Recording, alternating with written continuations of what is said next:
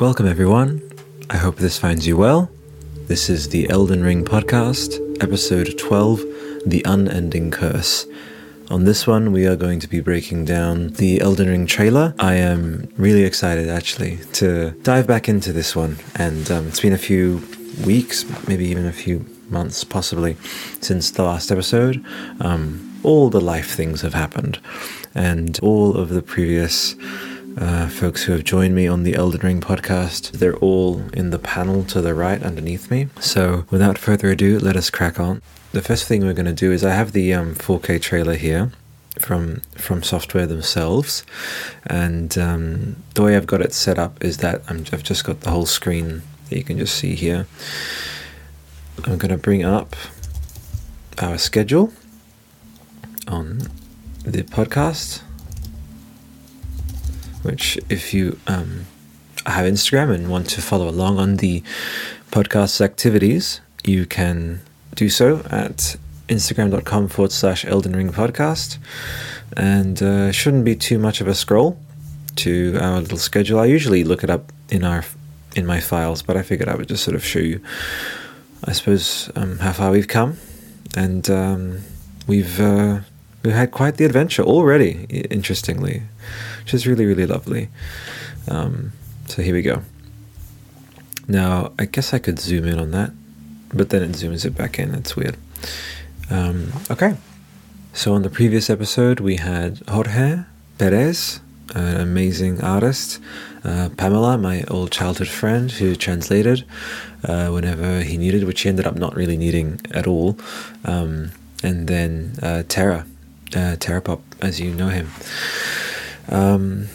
And that was, an interesting episode, definitely. So for that one, that would have been, if we do the calculation here, 15-second increments, so 15, 30, 45, 1 minute, Marika, which was with Kyle.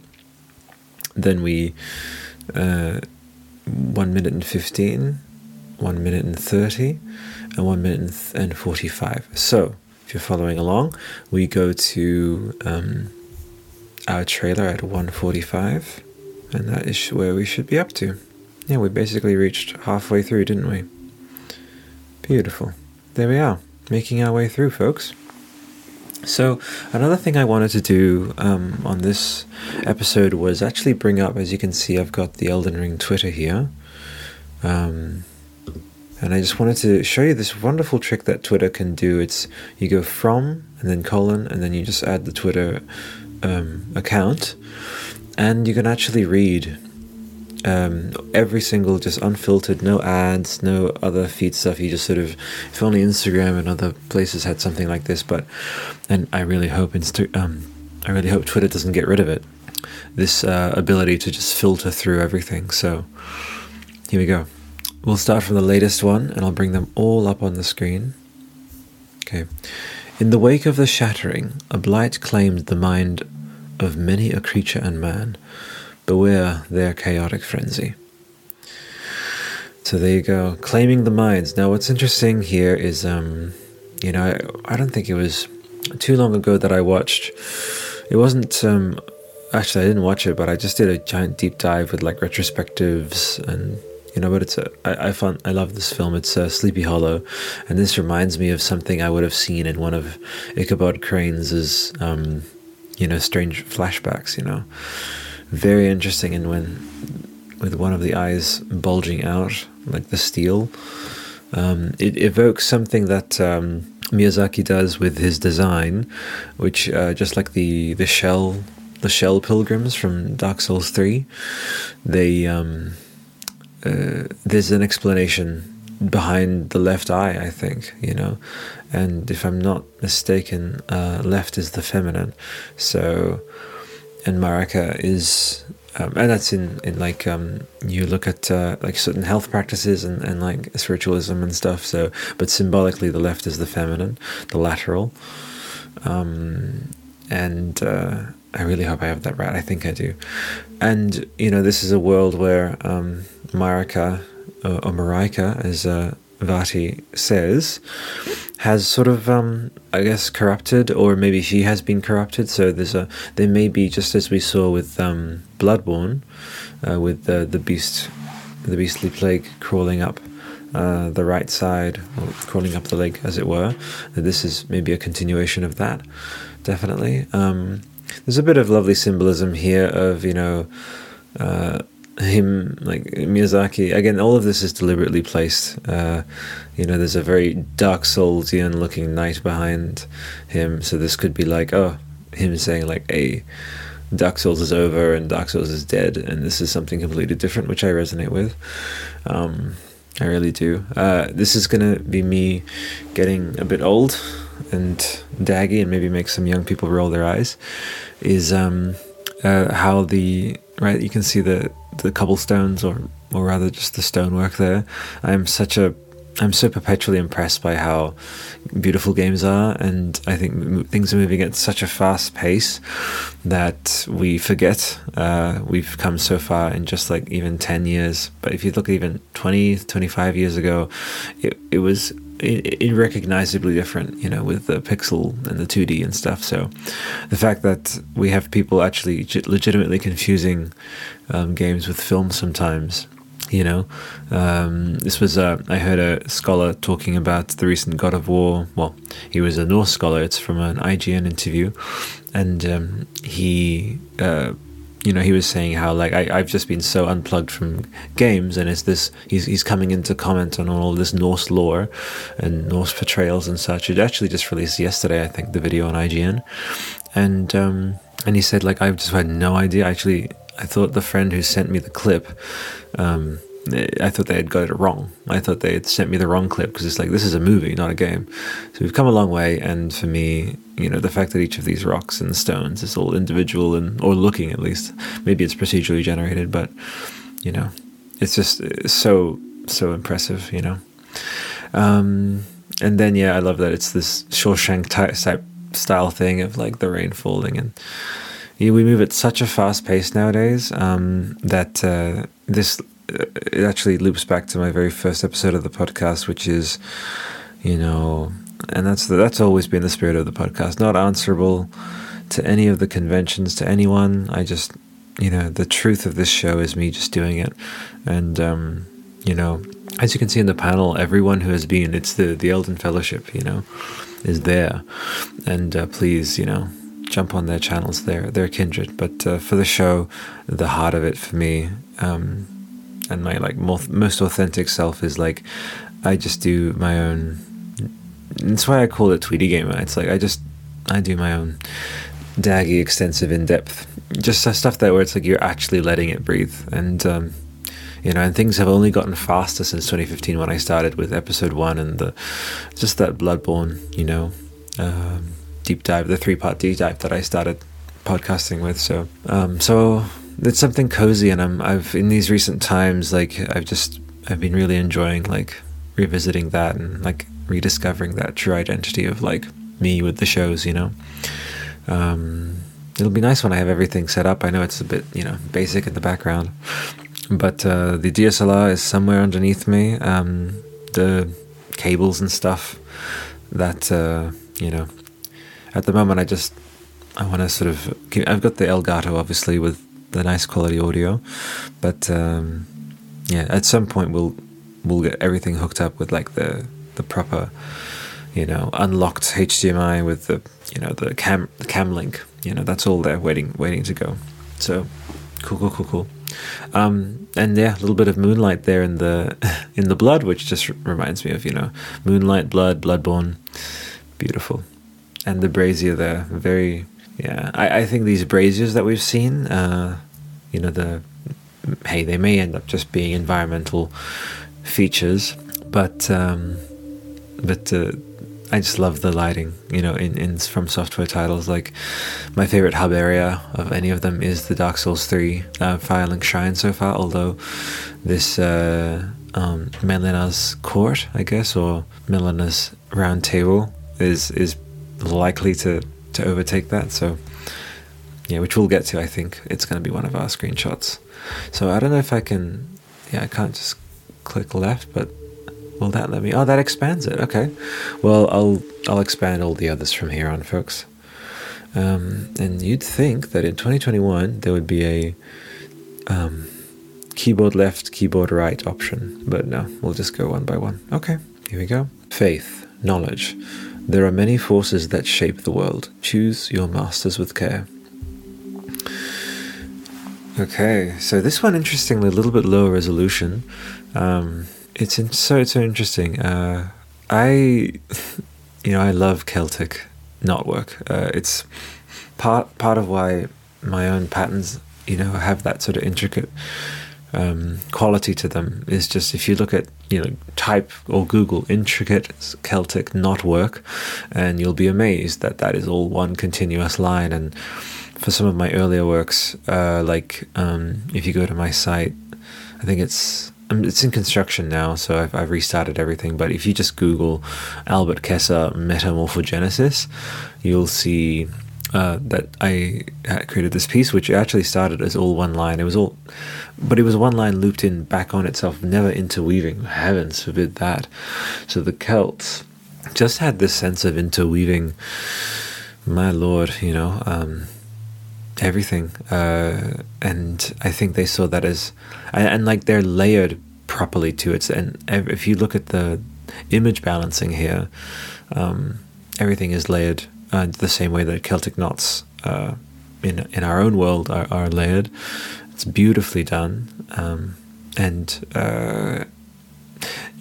there's obviously the three rings have come to the fore, so there are it's not one for one Celtic, because there's just that inspiration factor, and they're not actually depicting any actual Celtic symbols, but as in, it's not an in-game, like, this is a Celtic game. It's taking inspiration from that. It's not based on Earth, But what we can see here is obviously an allusion to, like, an anvil. I believe this is a sacred symbol.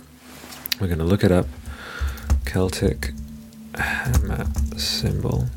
There we go. So it's meant to sort of evoke this here. And then let's do a little bit of meaning. The hammer was used to protect and bless the community and ward off evil spirits. It was also a focal point for oaths, so if someone was going to promise or swear by the gods or by Thor, they could swear on the hammer, similar to how Christians might swear on the Christian Bible. Mjolnir means the grinder.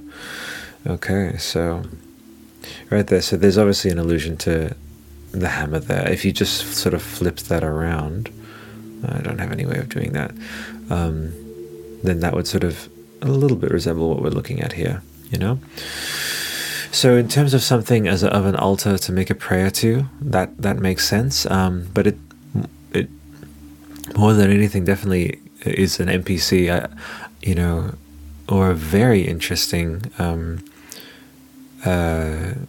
outfit,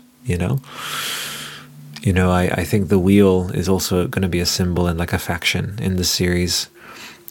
In the game, although I do hope Elden Ring does become a series.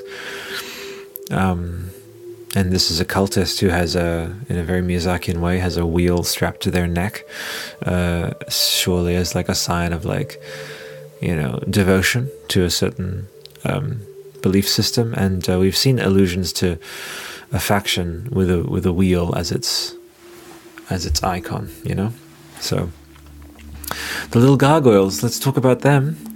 They're adorable.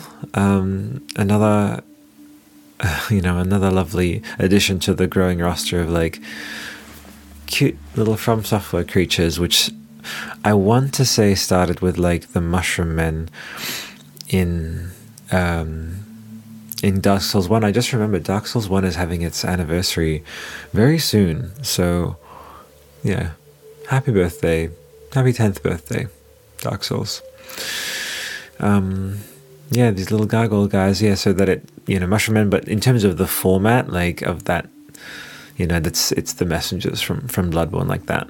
Spindly, small, diminutive, with, like, it's that sort of inquisitive and curious vibe. I love the white flames in the background as well. The cobwebs, so beautiful. And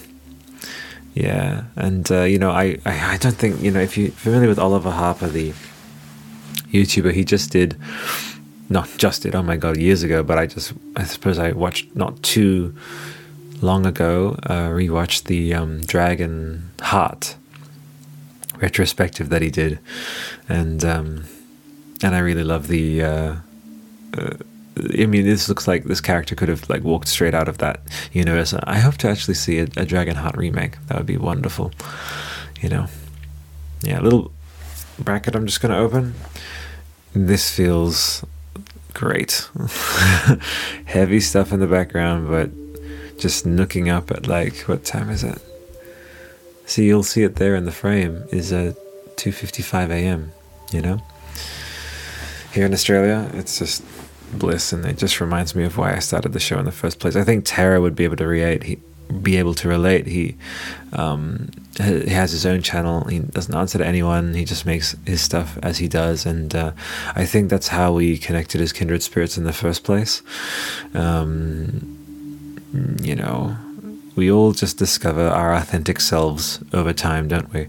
And I have a saying. It's interesting, these gargoyles have masks, but I'll just say it's like, no matter how closely the mask resembles your own face and your own contours, it's like, this is a very close approximation to who I actually am, but if it's not your actual face, eventually that thing's gonna itch, even if it fits you like 99%. It's just not you. And so, yeah, a lot of background stuff for like investigating creativity and my own contributions to art and entertainment in both creating it itself and with the quantum myth and analysis and stuff and commentary, so lots of heavy stuff in the background. But let me tell you, I'm sure there's a lot of heavy stuff going on in the background for all of you, and I hope the show is a company in that. I've certainly felt company from podcasts before, so whatever you're going through right now, just know that a random Australian at 2 a.m. took a little podcast detour to give you a hug and to tell you everything is going to be okay. So, and another thing, if you like this vibe of show, this is the show going forward.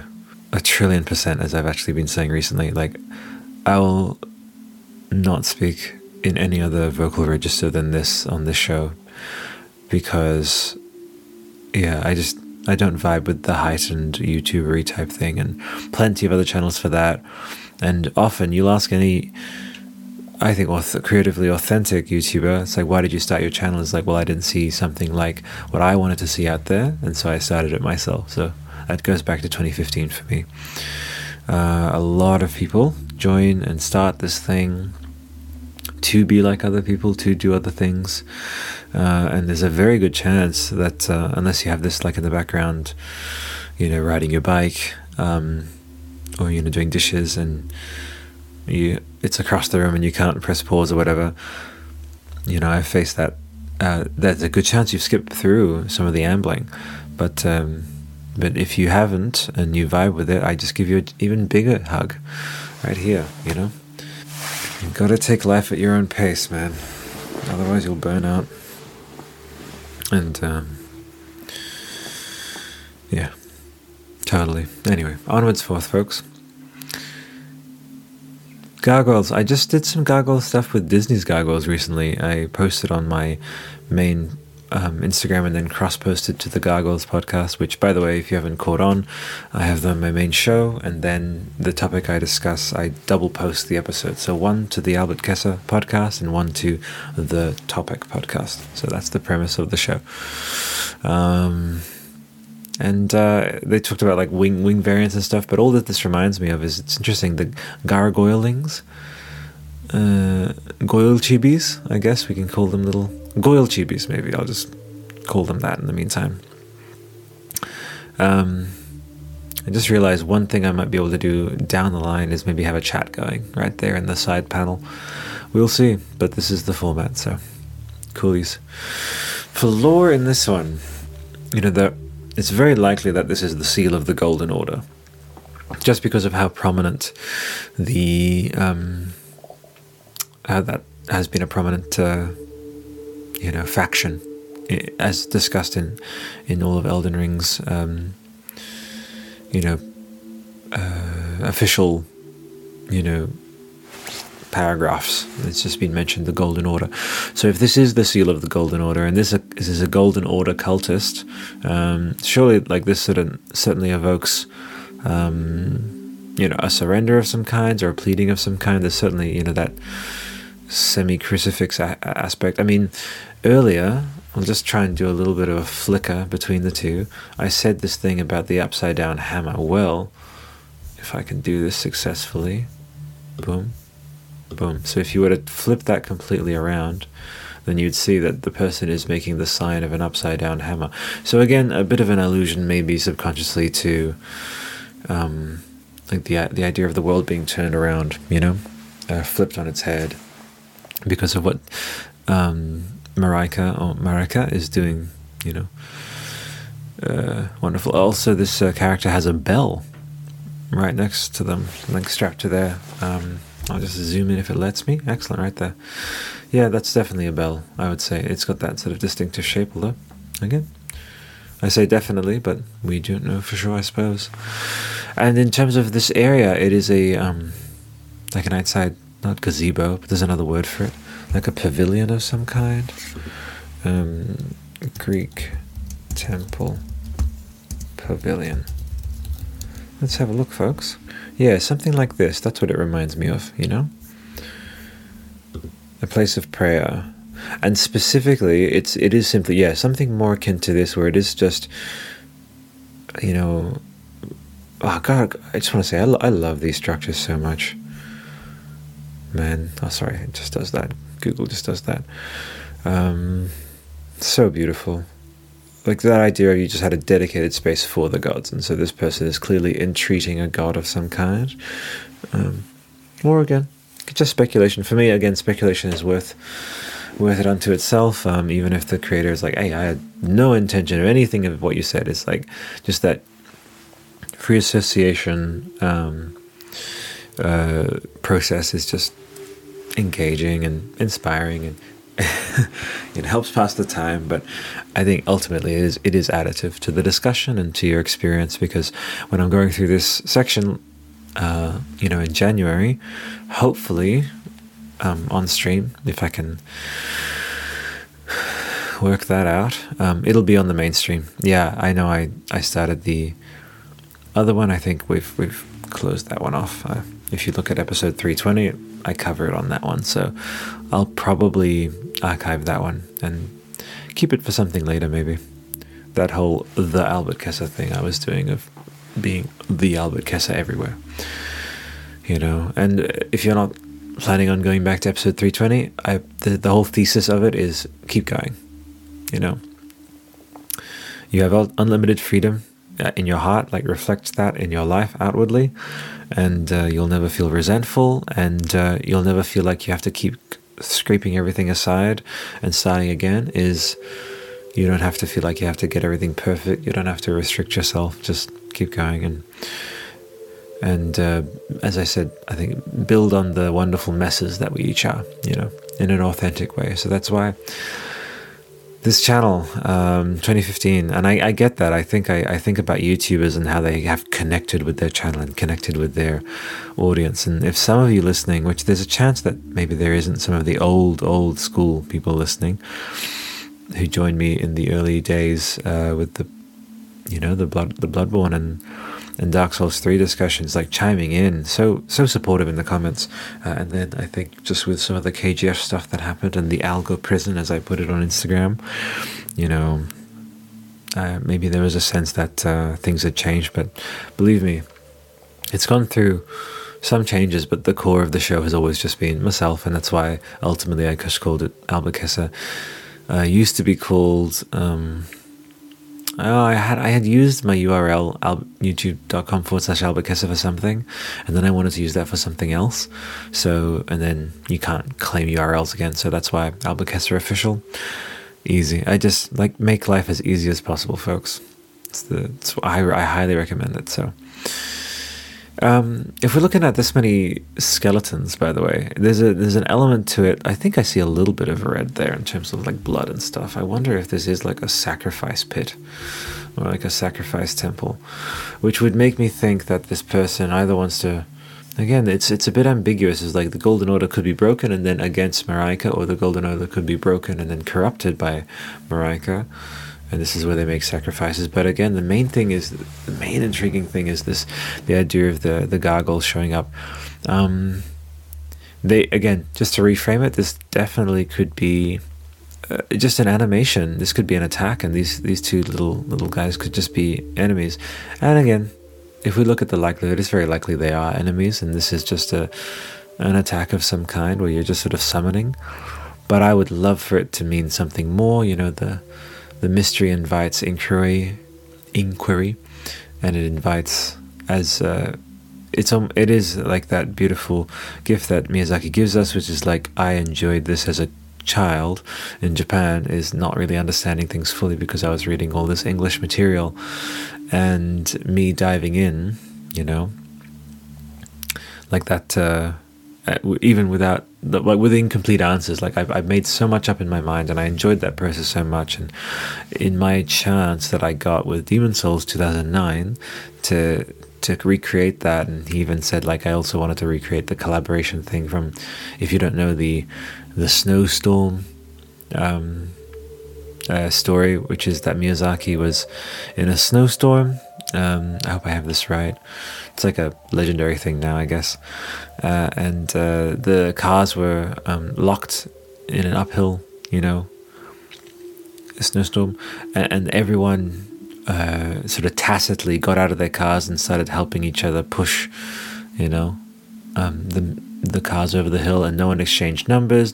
They just got out, did it, and then they moved on. And he said that inspired me for the Phantom system. Is like, you don't know this person, you'll never see them again, but it's just a little human moment of like them helping you and then moving on.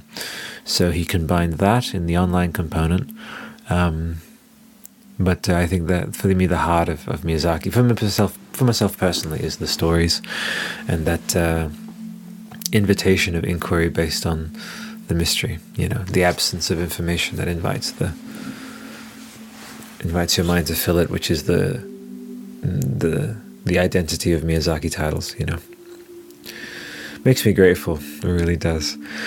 You have to be grateful for the constants, and I think, again, not to get too psychoanalytical, but a huge part of why I think people are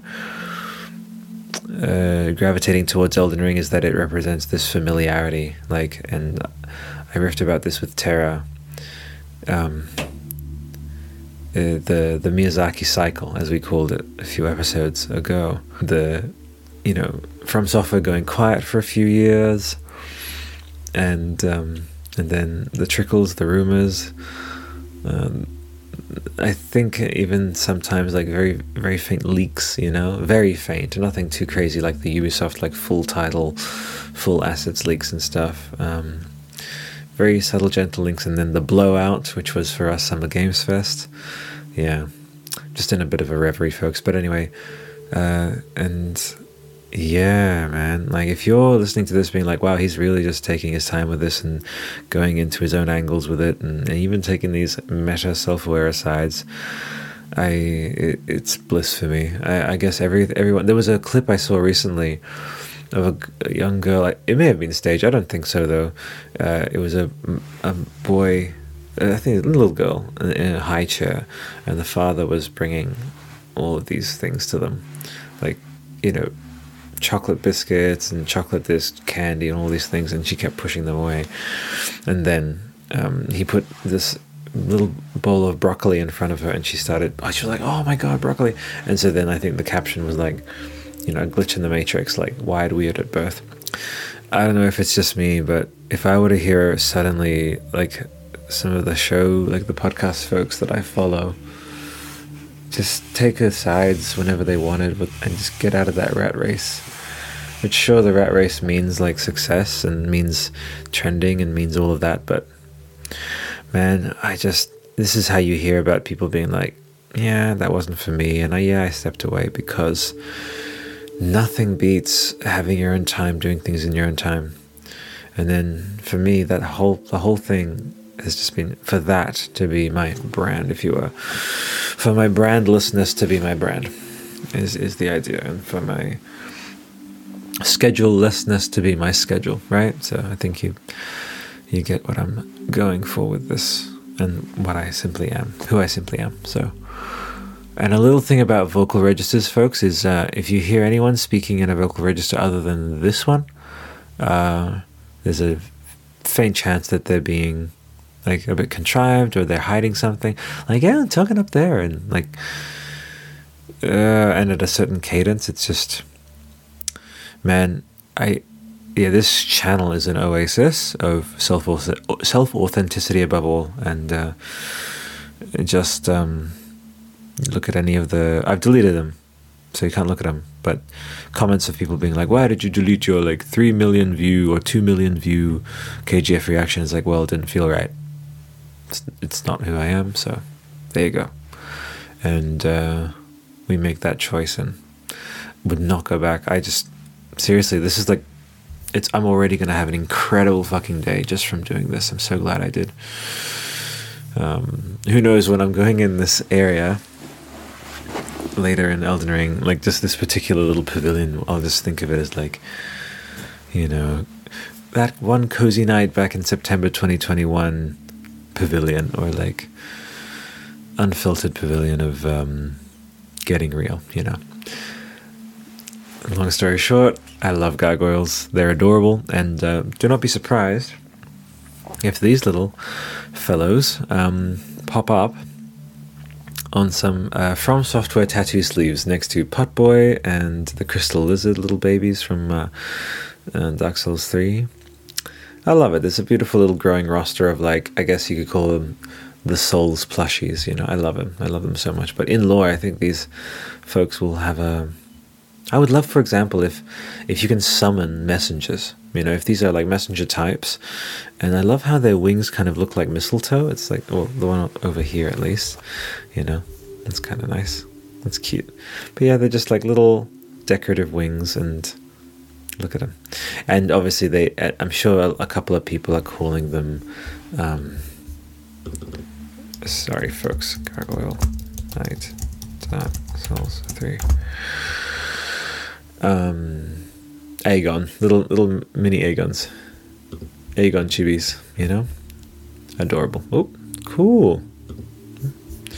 Got some orders from Mastodon and Mars Volta coming through. Fun. Anyway, on to the next. Oh, it did pop up. Oh, that's because there are two in the one. Come on, Twitter, let us cycle through, you know. It's 2021. Let us cycle through your images. Like, ta. Come on. I'm kidding. Live your truth.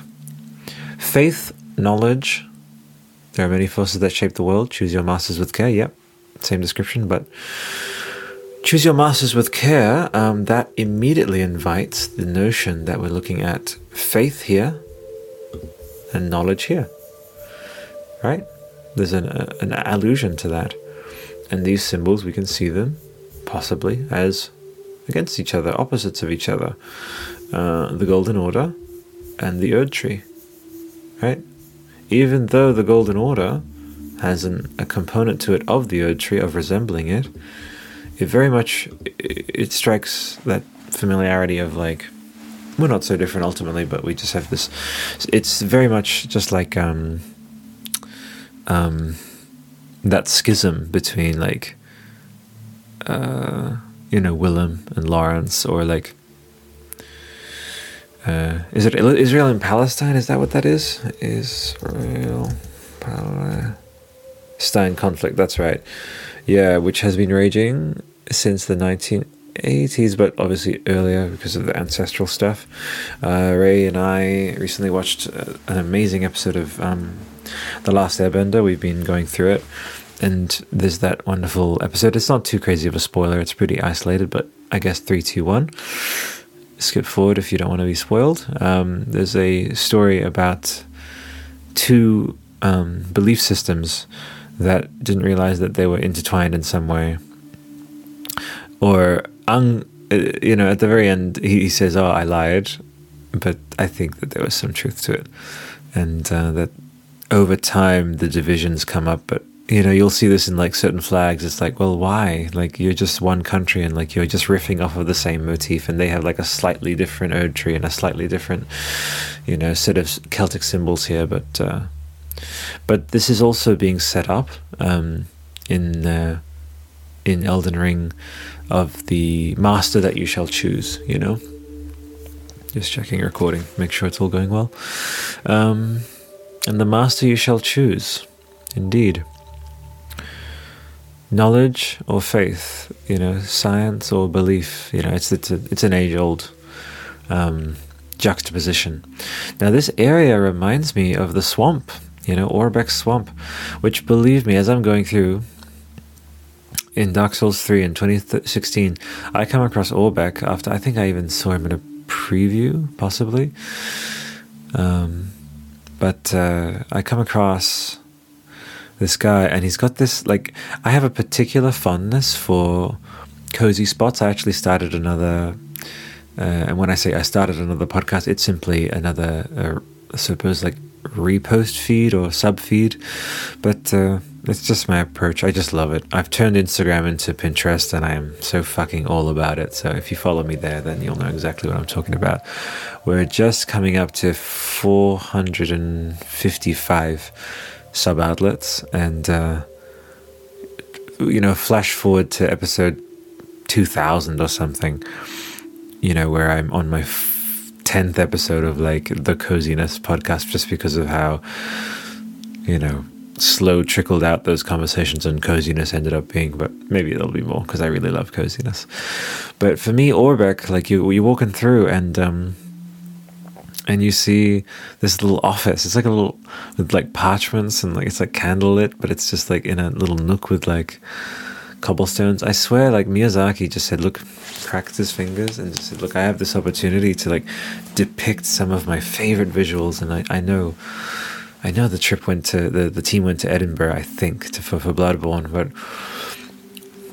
they're so secretive, and I love that about them ultimately. Obviously, part of me would love to see a documentary of Miyazaki, like a vlog almost, like a Kitao vlog of, turning the camera back towards the whole From Software team and the plane, pre-COVID times, like going on a little trip to like a secluded medieval Italian village, which, by the way, I grew up in. Let's reveal it in full. Montefiore del Aso.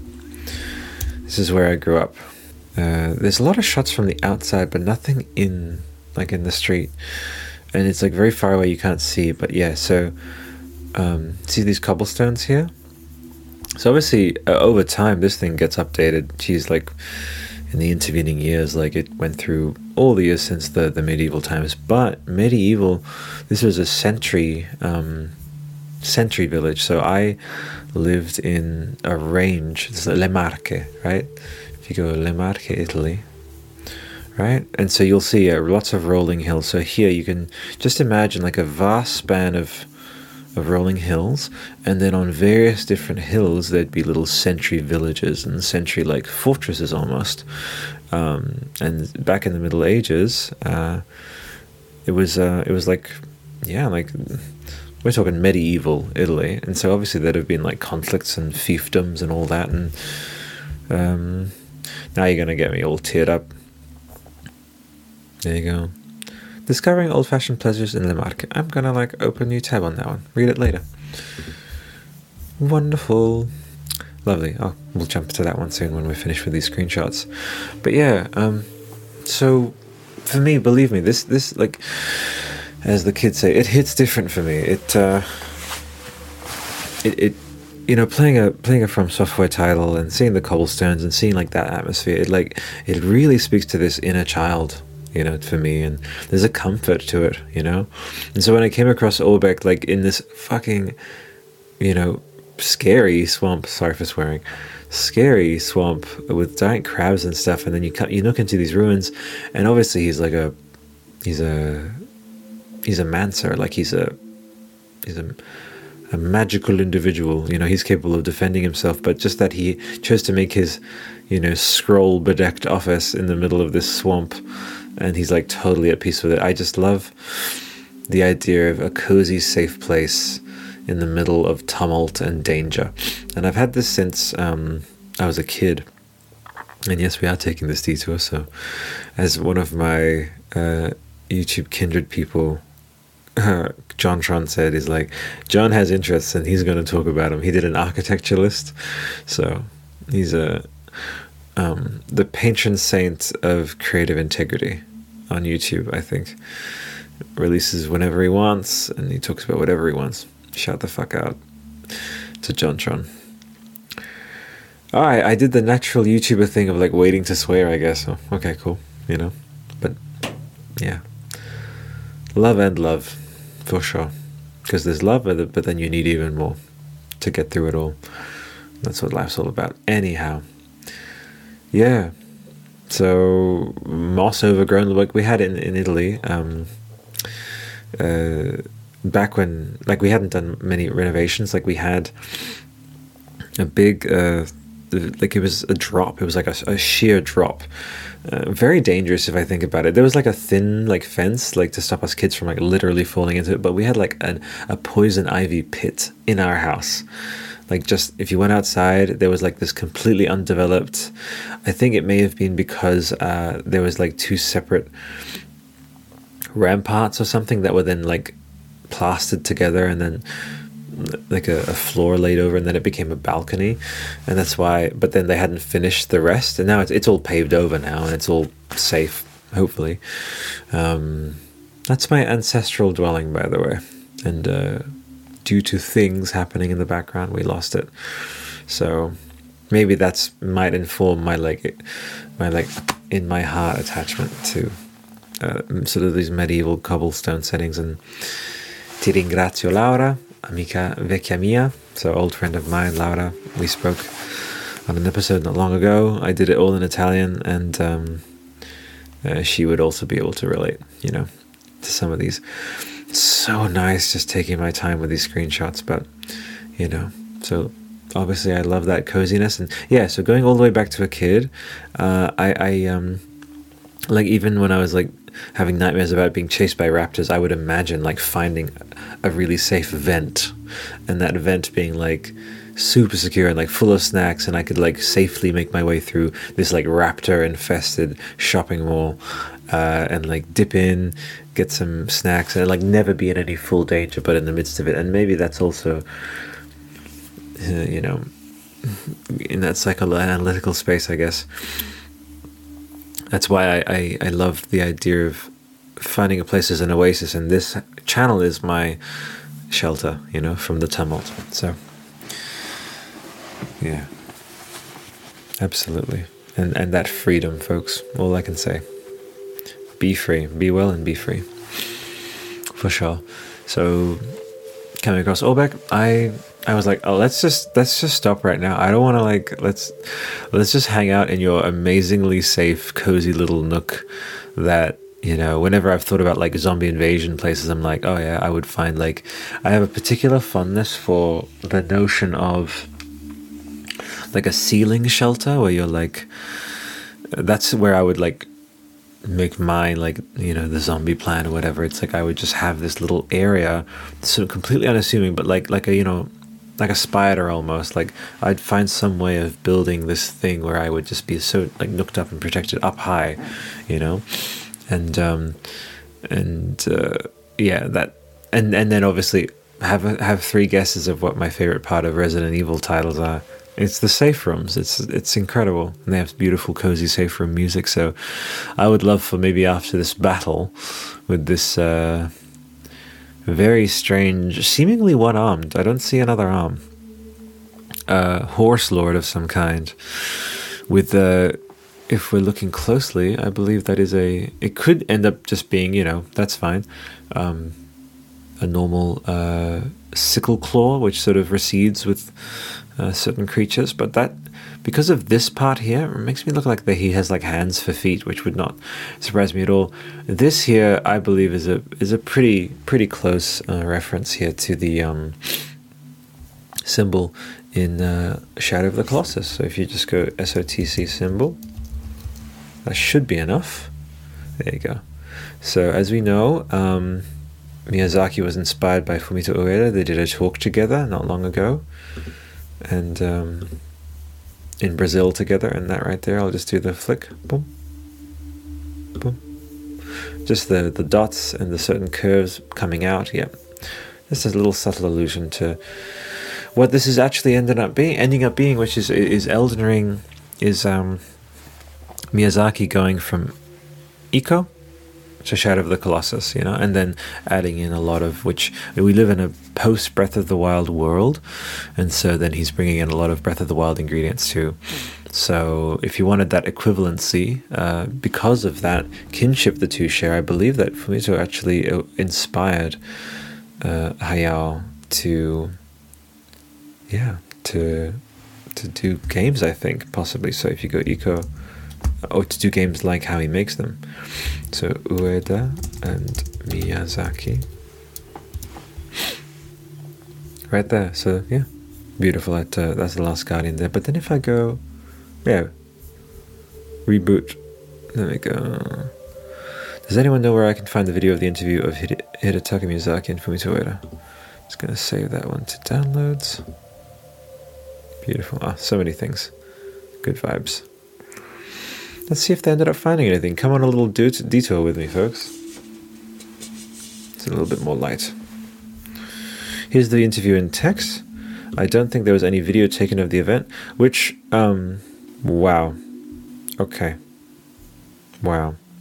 Yeah, that's so strange that there was, here's an interview with the level designer from Software. Great. All these lovely resources. Again, all these are turning into tabs, and then for future, video missives, We're talking here, obviously, the double wielding, which has been a thing. I wonder if there's going to be more customization with that. That's going to be interesting. I do stand fast to my pledge that Elden Ring will be the first From Software title that I fully complete. We talked about this on earlier shows, about how every entryway, as long as it's not hurting or upsetting anyone or offending anyone, into From Software titles is valid and lovely and beautiful. So if you play them a little bit, just a little, and then dive into the lore, or if you're just lore, or if you're just gameplay, or just speedrunning, love it, that's fine, It's beautiful. Yorm, I'm seeing horse Yorm, you could probably say. And then these very monkey-like, I actually played a flying monkey in primary school, They definitely give me those vibes of the flying monkeys from Wizard of Oz, which, while we have Google brought up, let's go. Flying monkey, Wizard of Oz. There you go. Just a little bit spooky looking, but, a little bit simian. Very simian looking here with that sort of heavy brow. And we're seeing a couple of different, there's always more than a couple of different factions, but Elden Ring, as we've heard Kitao talk about, thank you Eurogamer for that wonderful IFA, an excellent breakdown, and it, that was a rough week that week. It had just been rough weeks back to back, really, with COVID and mum. Which, if folks don't know, my mum is going through chemo at the moment. She has had 3 out of 18 sessions, and so please send her your thoughts. Her name is Naima, so just send a good thought into the universe for her. So, as I was, I think I was relaxing on that day of, the Harry Potter thing, September 1st, for the Harry Potter Wizarding World, Back to Hogwarts thing. I just had that in the background because we do the Wizarding World podcast too, and that was so nice to see this. And I made a post about it. I'll bring it up. Why not? Wow, 323 episodes in, and I finally found the format for my show. They said it would take 100, took 323 for me, but love and light. It is what it is. Here we go. joy. I'll just say the word joy, because I'm just very happy. Even though things are happening as they are, I'm just happy. So sitting down, cross-legged on the carpet, right up close to the screen, reminds you of anything? That's right. Simpler times. Thank you, Aoife Wilson, for your exclusive Eurogamer preview. Elden Ring is already having this DJing childhood wonder awakening effect on me.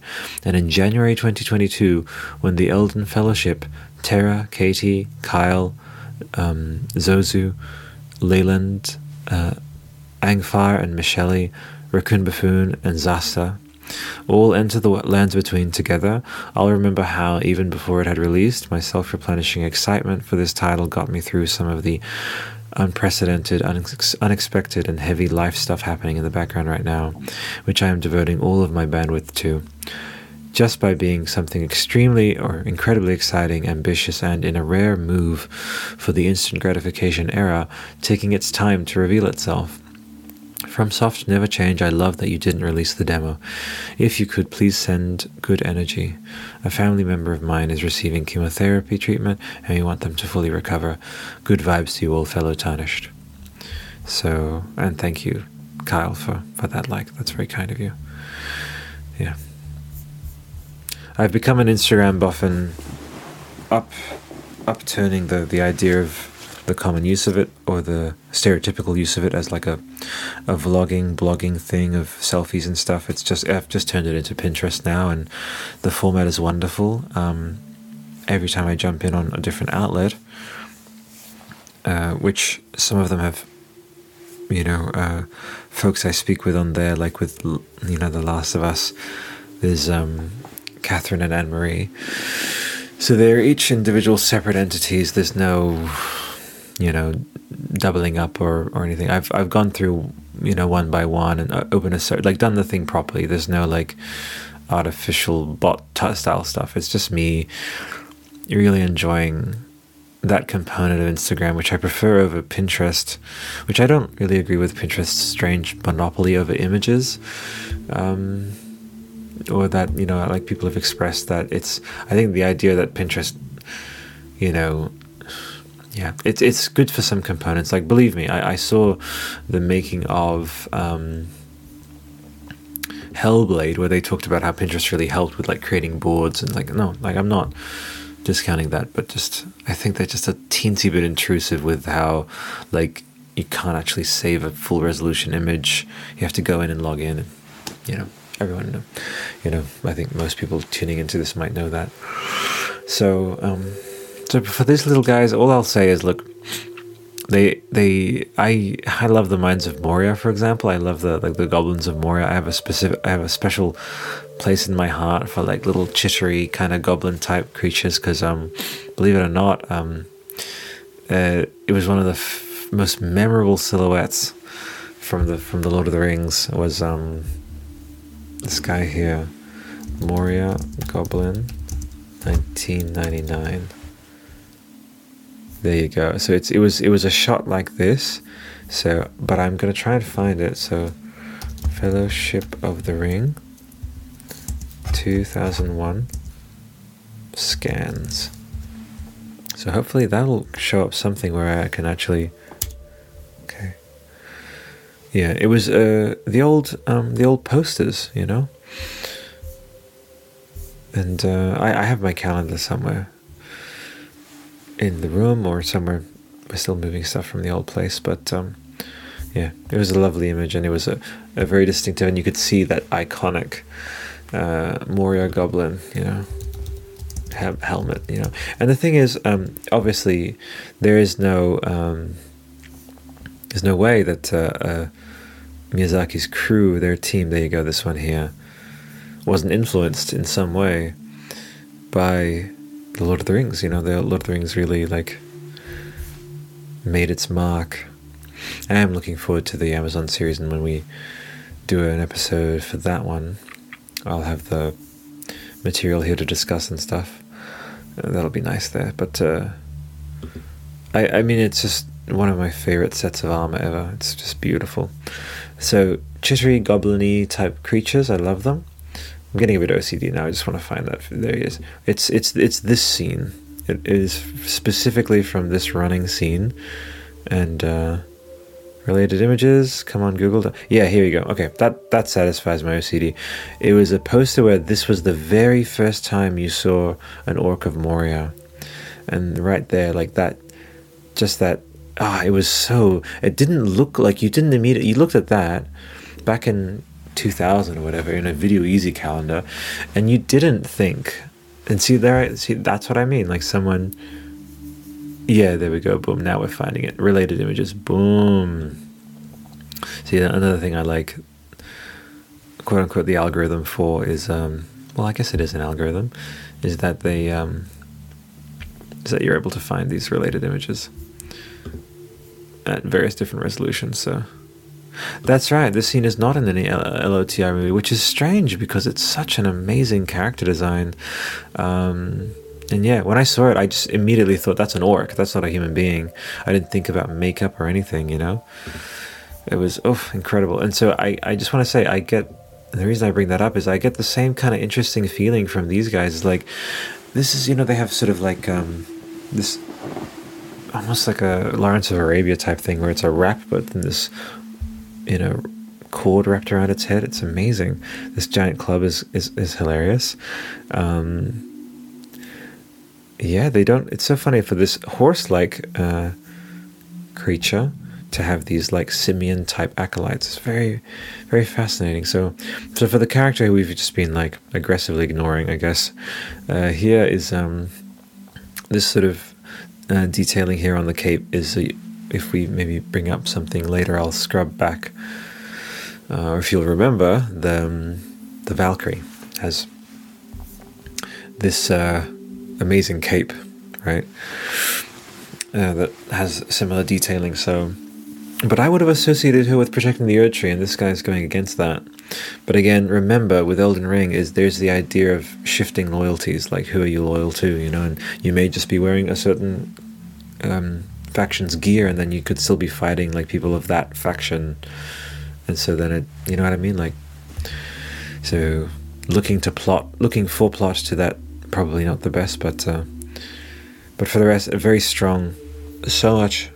Everything is just taking everything to the next level. And again, you need to be grateful, folks, for people who decide to set themselves a standard of self-exceeding in an age where, to some degree, like complacency is rewarded, and reposting is rewarded, like substancelessness is rewarded. So I just read a press release for the Macedon podcast. If you know about that, like I just read it. It talked about how releasing a double album, which they're doing in an era of decreasing attention spans, there's almost an element of foolhardiness to it. But not for me. For me, it's about holding fast to that and believing that there is a, you know, despite what certain trends make it seem, there's a yearning for people who go all out, and this is believe me, this is a double album of a title for sure. Interactive art. I'm giving a talk on the 2nd of October for Melbourne International Games Week, called Patterns, Podcasts and Parables, and I'll be talking about how I tend to move away from the term game, not as a pretentious thing. It's just, they're more than games, and so it just feels very Black Mirror-y to call, if we were calling movies sit downs, it's like you're not just sitting down, you're watching something. You know, there's a whole other component missing from the name, which is you're not just playing a game, you're experiencing a story, you're deepening your empathy, you're engaging all of your senses, you know, like, so we may have locked into this and it might be futile, but I call it interactivism. It's, I know, lame, but it's my term for wanting this medium and this art form to hold higher standards for itself. And it is also the reason why I am simultaneously like boundlessly passionate about it, and also in a good portion like just kind of repulsed by the incessant sort of childlike, regressive, man-childy kind of component, which it is receding slightly. We are seeing titles being taken, more seriously. But I don't want to settle. I want the very absolute best for it, because at its best, the fulfillment of this medium's truth, its mantle, its destiny, so to speak, for me is the evolution of art and the evolution of the human condition, definitely, and the human species. It's not just me saying this. This is Kojima added certain articulations to that. I had thought about it for many years. Beforehand, I just had this notion that something special about it. I just can't quite put my finger on it, but look at this medium that is literally spiked in investment, and success financially, but beneath all of that, it has the human condition's attention in a way which paintings used to have. That would be the main form, and then sculpture and theatre. But I believe it is going to redefine art. It's already doing that in many ways. Evolve and redefine art and humanity. Yeah, that's the talk. So I'll just give you a little brief preview of it. That's what I'll be talking about. It'll be Zoom based, I believe. It'll be YouTube based. And so I hope you enjoy. Please tune in. It'll be Melbourne International Games Week. ACME, which is the Australian Centre for the Moving Image. And it'll be hosted by them, ACME and Migwa, as I'm just calling them. I'm really looking forward to it. So I'll certainly be, talking about some of these shows where I just, vibe it out and hang out with myself. And time-space continuum happens, and then I will eventually be hanging out with you, whatever you happen to be doing. So love and light. I'm moving away from my, it's onwards forth is my valediction. It's literally what I put at the end of letters. Love and light, good vibes. Just please stay authentic at all times, people. Be wary of catchphrases. So, but needless to say, I send you all good energy. Definitely. All right. So this one here, 1, 2, 3, 4, 5, 6. Sixth title, I believe, in the Miyazaki verse, Elden Ring. Demons. Dark 1. Dark 2, Dark 3, Blood. Sekiro, Elden. It's the 7th, actually, excuse me. So maybe we are the 7th in that one. So, let us press on. There we go. With the descriptions, please. Or not. Okay. Sorry, folks. Great. Thank you. Traveling to the dark corners of the lands between is often necessary, but not always voluntary. Now, I'm OCD because faith, knowledge, there are many forces. Okay, actually, I think I did discuss that pretty extensively, of the differences between the yellow and the blue, and one being faith, the other being knowledge. And again, the last thing I'll say is faith, that warmer color, that thing of hands to heart sort of thing, and then blue, outward, cosmos, knowledge, beautifully consistent with color symbolism there. And that's not me retroactively explaining. If it was the other way around, I'd be interesting that they inverted it, because that's usually the association, So here we go. So traveling to the dark corners of the lands between is often necessary and not always voluntary. To the dark corners of the lands between. Wow, my word. I'm just thinking, not only will maybe to the dark corners perhaps potentially be a future episode title, but as I dive into this one here, folks, think about this. This is a temple. There's a door.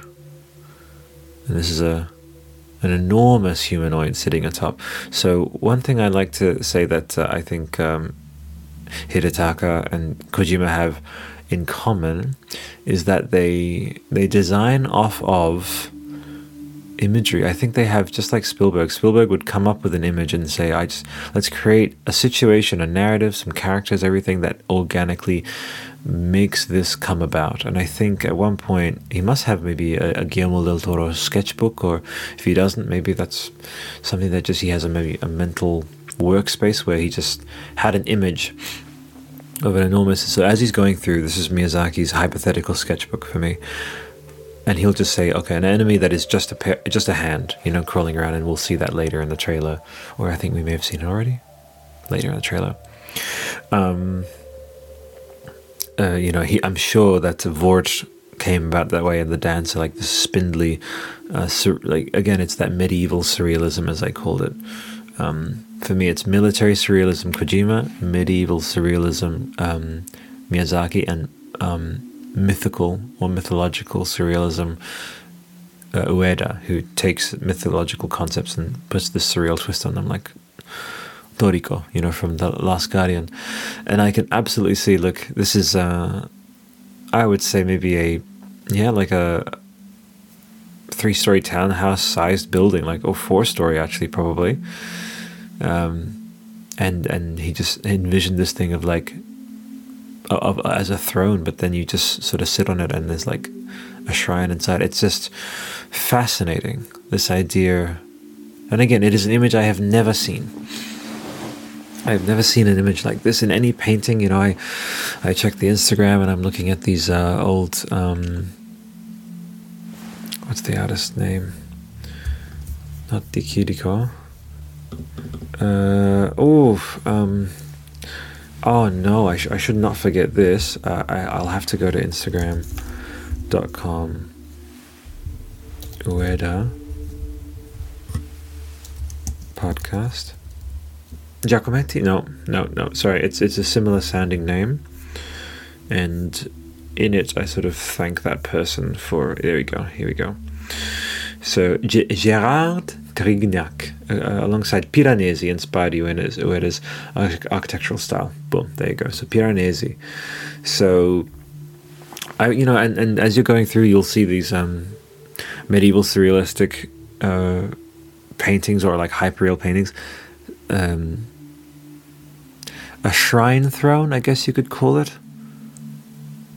And these beings, and certainly look like potentially like a holy being of some kind, who chose that spot as their death spot, and then these again a little bit messenger / pygmy looking creatures. That's just me. I don't know if again, that might just be guessing, but there's an evocation of the imagery from Bloodborne with the one reborn, like the grasping bodies, and these also the messengers, and then also from Dark Souls 3, but it's a riff on that, and yet completely different. The elongated skulls is something that certain cultures would do to, I believe, elevate their consciousness, I think.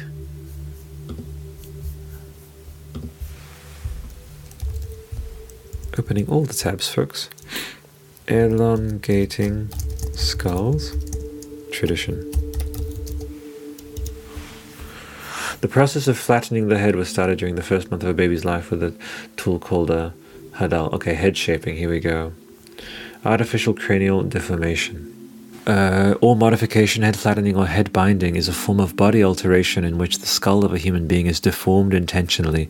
It is done by distorting the normal growth of a child's skull by applying force. Flat shapes, elongated ones, rounded ones, and conical ones are among those chosen or valued in various cultures. Typically, the shape alteration is carried out on an infant, as the skull is most pliable at this time. So I find this completely reprehensible. But let's have a look. Continues for 6 months. Absolutely reprehensible. And as you can see, a lot of these, skulls are young, which means that the child died, they're small. At least that's what it seems. Intentional cranial deformation predates written history. It was practiced commonly in a number of cultures that are widely separated geographically and chronologically, and still occurs today in a few areas, including Vanuatu. Oh, wow, it still occurs. The earliest suggested examples were once thought to include Neanderthals and the Proto-Neolithic Homo sapiens component from Shanidar cave in Iraq. The view that the Neanderthal skull was artificially deformed, thus representing the oldest example of such practices by tens of thousands of years. But it has since been argued incorrect by Czech Grove Thorne and Trinkaus, based on new cranial reconstructions in 1999, where the team concluded we no longer consider that artificial cranial deformation can be inferred for the specimen. Corporate identity. I just want to find the meaning, sometimes women only, interestingly. I wonder if there may have been okay, right here is what we're looking at. Okay. Lithograph of a fetus in the intrauterine position within the typical Huanca skull shape, which was found in a mummy in a pregnant woman. So, fascinating. That's going to be one for sharing to the community, right here. Deliberate deformity of the skull. Motivations and theories. One modern theory is cranial deformation was likely performed to signify group affiliation or to demonstrate social status. Such motivations may have played a key role in Maya society, aimed at creating a skull shape that is aesthetically more pleasing or associated with desirable cultural attributes. For example, the Na'ahai speaking area of Toman Island and the southwestern Malakulan, Australasia, a person with an elongated head is thought to be more intelligent, of higher status, and closer to the world of the spirits. Right there, folks. So, that this person was seen as a spiritual leader, they elongated their skulls to elevate themselves. Clearly, this person also has an elongated skull. Seemingly. It might be an angle thing, but it seems that they do. I can imagine us discovering this area through here, just as a little environmental prediction there. It has been considered possible. Historically, there are a number of various theories regarding the motivations of these practices. And by the way, I did this for the Kojima podcast. Is you do these lateral dives for this is what I do on my channel. And there's a bit of an exciting chance actually that you're retracing, as this is what I call it. It's called retracing the creative process. So you deduce from the imagery certain elements, and you dive into where genuinely, like if I would have reversed back time 2 years ago, Miyazaki sitting in front of the Japanese version of this exact article, and then being inspired to have these elongated skull shapes,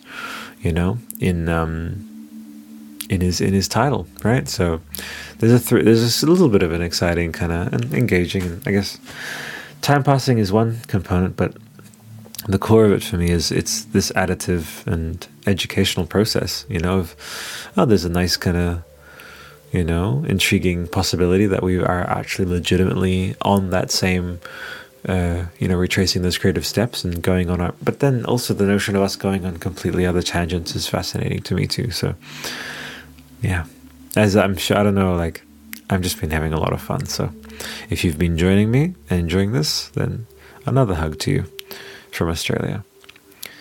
Originates from an attempt to emulate those groups of the population in which elongated head shape was a natural condition. So a bit of the thing related to aliens, I guess, that's some theories. Aliens came down and became the leaders of these cultures, The skulls of some of the ancient Egyptians are among those identified as often being elongated naturally as macrocephaly. Macrocephaly may be a familial characteristic. For example, Rivero and Tschudi describe a mummy containing a fetus with an elongated skull, describing it thus. The same formation of the head presents itself in children yet unborn. And of this truth we have had convincing proof in the sight of a fetus enclosed in the womb of a mummy of a pregnant woman, which we found in a cave of Huiche, 2 leagues from Tarma, and which is at this moment in our collection. Gosh, I love how people wrote back in the day. Professor Jopon, of great celebrity in the Department of Obstetrics, has assured us that the fetus is one of 7 months' age. It belongs, according to a very clearly defined formation of the cranium, to the tribe of the Huancas. We present the reader with a drawing of this conclusive and interesting proof in opposition to the advocates of mechanical action as the sole and exclusive cause of the phrenological form of the Peruvian race. Right? So this person's saying that this image here, and check that out right there, boom. It must not be good for the brain. Just saying. Oh dear Lord, right there. That's what they're talking about. And I'll just flicker between the two. Here we go. So we got these puppies here. Boom. Absolutely, without a doubt, an allusion to that practice.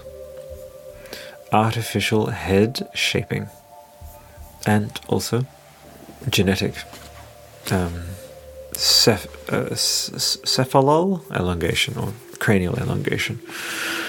Bellamy makes a similar observation about 2 elongated skulls of infants, which were discovered and brought to England by a Captain Blanky and handed over to the Museum of the Devon and Cornwall Natural History Society in 1838. According to Bellamy, these skulls belonged to two infants, male and female, and one of which was not more than a few months old, and the other could not be much more than 1 year.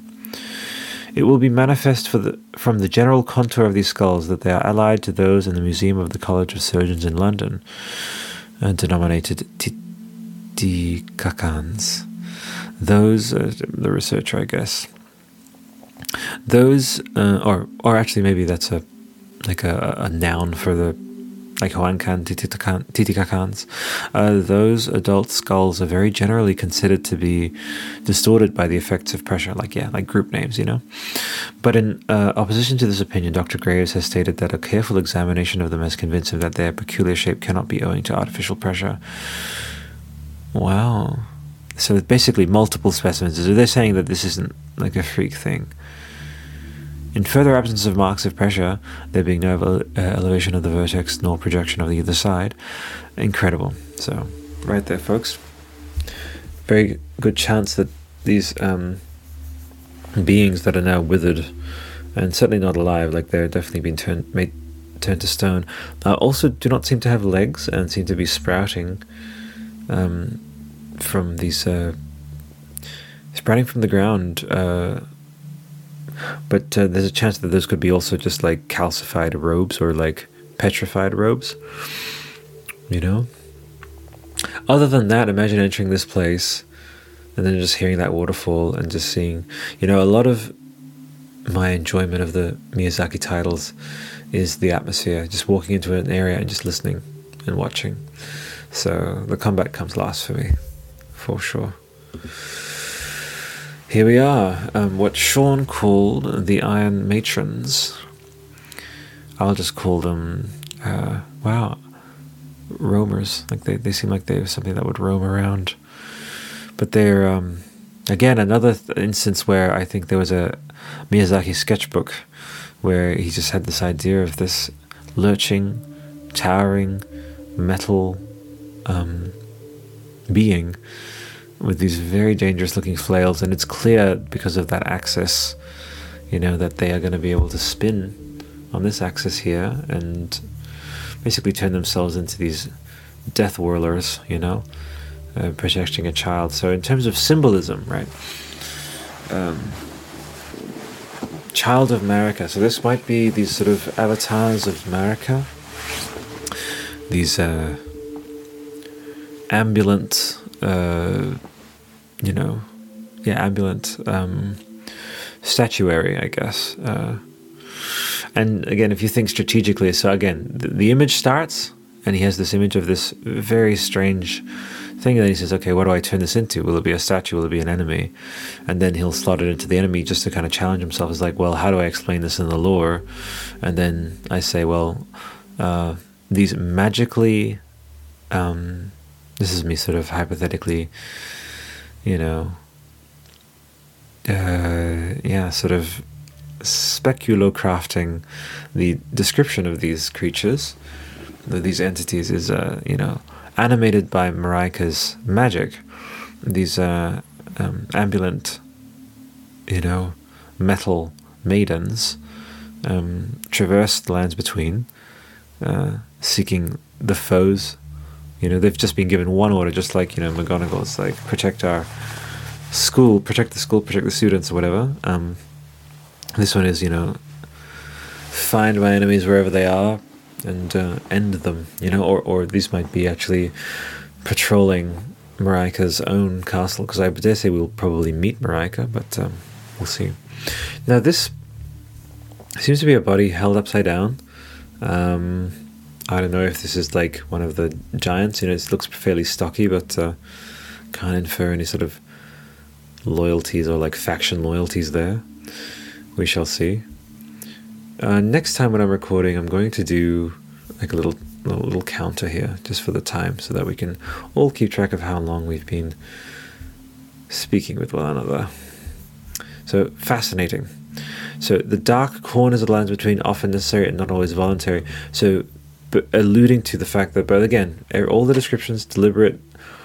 I'm certain, just from the tone of them, they're not just something said by the marketing team, or if they are, that's fine, but let's go with the more possibility-filled possibility, which is that they are deliberately written, and so dark corners.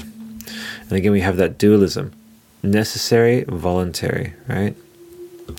Imagine that it is necessary to go into this shrine, and like the shrine throne of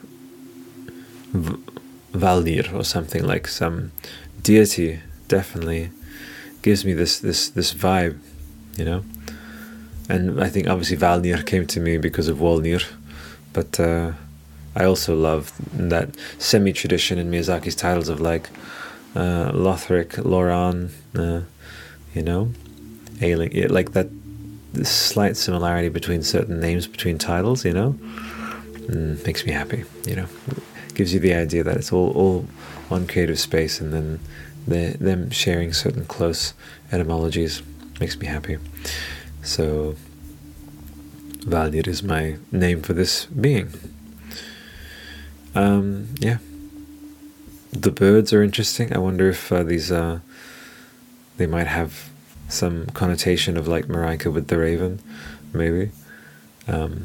Amazing. And then this tent work here, maybe they are roving. They don't look, I mean, for example, there's one thing where they could be like a last line of defense, you know, at Marika's castle, but these things are out there, and the illusion of holding the baby is interesting. I wonder if this is Marika protecting her children, you know, which is the holders of the great ruins, which we will meet. Like you know, Deathloop just came out, and there's the visionaries in that one, but started all the way back with probably predating Kojima, but the idea of like the bosses, you know, and like the, you know, the 16 colossi, like, you know, it's I suppose it's a video game type thing, but you'll see it actually, you know, Quentin Tarantino with Kill Bill, you know, the old unit, the Cobra unit, etc. You know, I love that idea. I'm certain that there's actually higher resolution images, but I'm just going off of the Elden Ring site itself, so we'll just use that for now,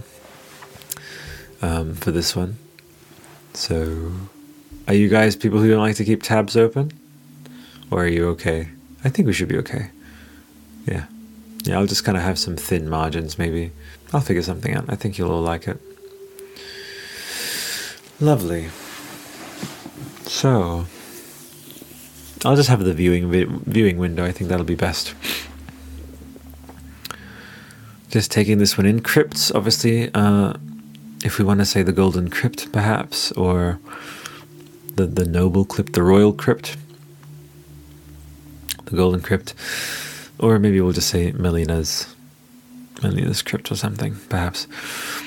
What this tells me here is all these statues are identical. They are all, no differences between them, but there are 4 of them.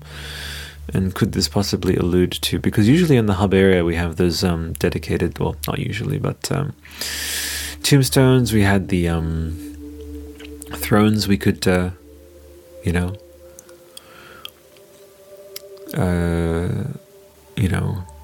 kneel to, or you know, restore the soul to, you know, bring the Lords of Cinder to their molding thrones, kind of thing, you know.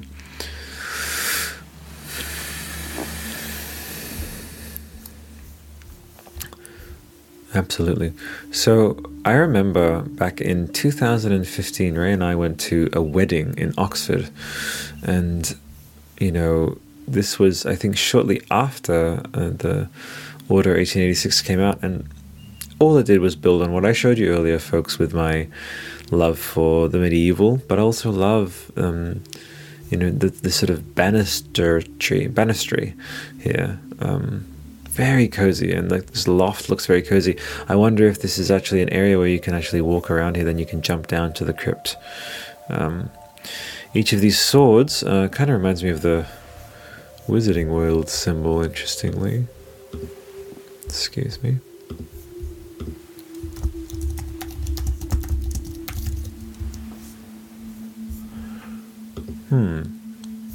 This arrangement of different...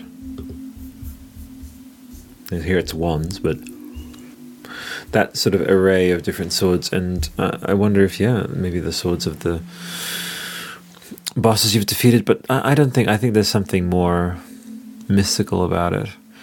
The fact that they're all sort of floating, they don't sit, it's like multiple Excaliburs, and again, another twist on that classic Arthurian and medieval imagery, putting this Japanese, agent of Berserkerian, turning things on their head, chaos. No wonder he resonates so much with Berserk, which is just taking the trope of the medieval knight and then just taking it into every single wild direction, and my lord, creator of Berserk, like Miura, for example, like he had his way of making medieval imagery his own, and Miyazaki certainly has his. Definitely. No wonder these two. I wonder if in another world they would have. It's incredible. It's believe me, the tangents I go on.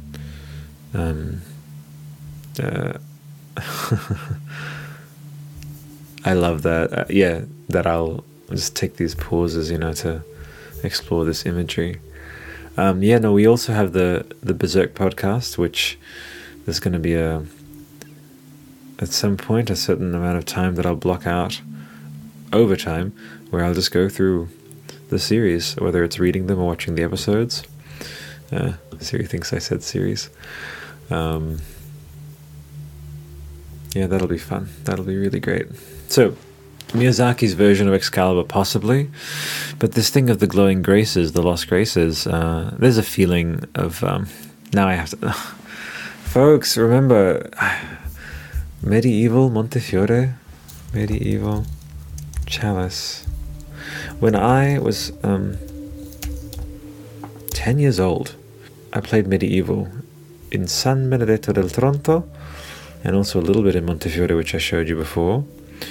As you go along in medieval, this is the remake here, but you would collect souls, basically, and they would fill up the vessel, and then when you went back to the Hall of Heroes,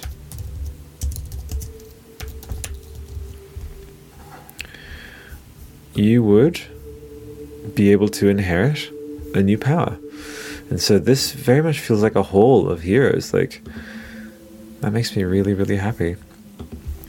I don't know if I once said this about Yorm. I wonder if I can find it. So if you ever go Yorm and you go Muppets, it's like, why are you typing that, Albert? It's like, well, I should hopefully be able to find, if I just go Tweety Gamer. I don't think I deleted it. I really hope I didn't.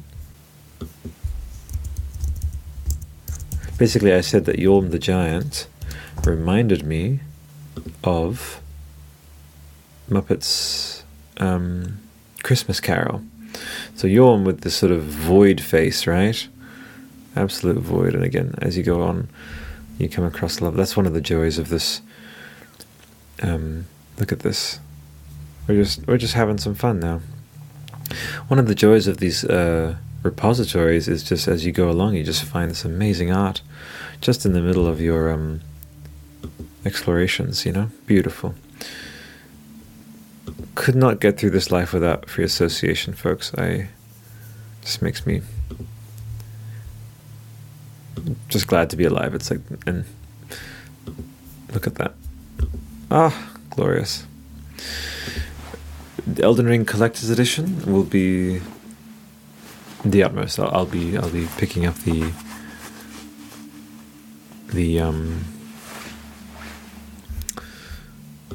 most,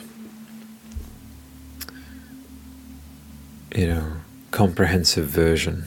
Definitely. Oh, that's Yorm's seal right there. Beautiful. Yeah. See, this is, I could, on the concept art podcast, which we're doing too, we will definitely be diving through and doing something like this. Yeah. Beautiful. And going through and looking at beautiful pieces of art. My goodness. Lovely. So, but yes, if I didn't actually show you the picture. So, Muppets Christmas Carol, Ghost of Christmas Future. Yeah, I definitely put a Reddit post out there. I couldn't find it with a keyword search, but there you go. As soon as I saw Yorm, might be time for an update post. I saw this and it was just terrifying, and I just had this image, Christmas Future. Keyword Yorm. Yeah, wow. Buried underneath internet. That's fine. I'll find it at some point. So that illusion there is really interesting. That's what I thought with when I saw Yorm, definitely.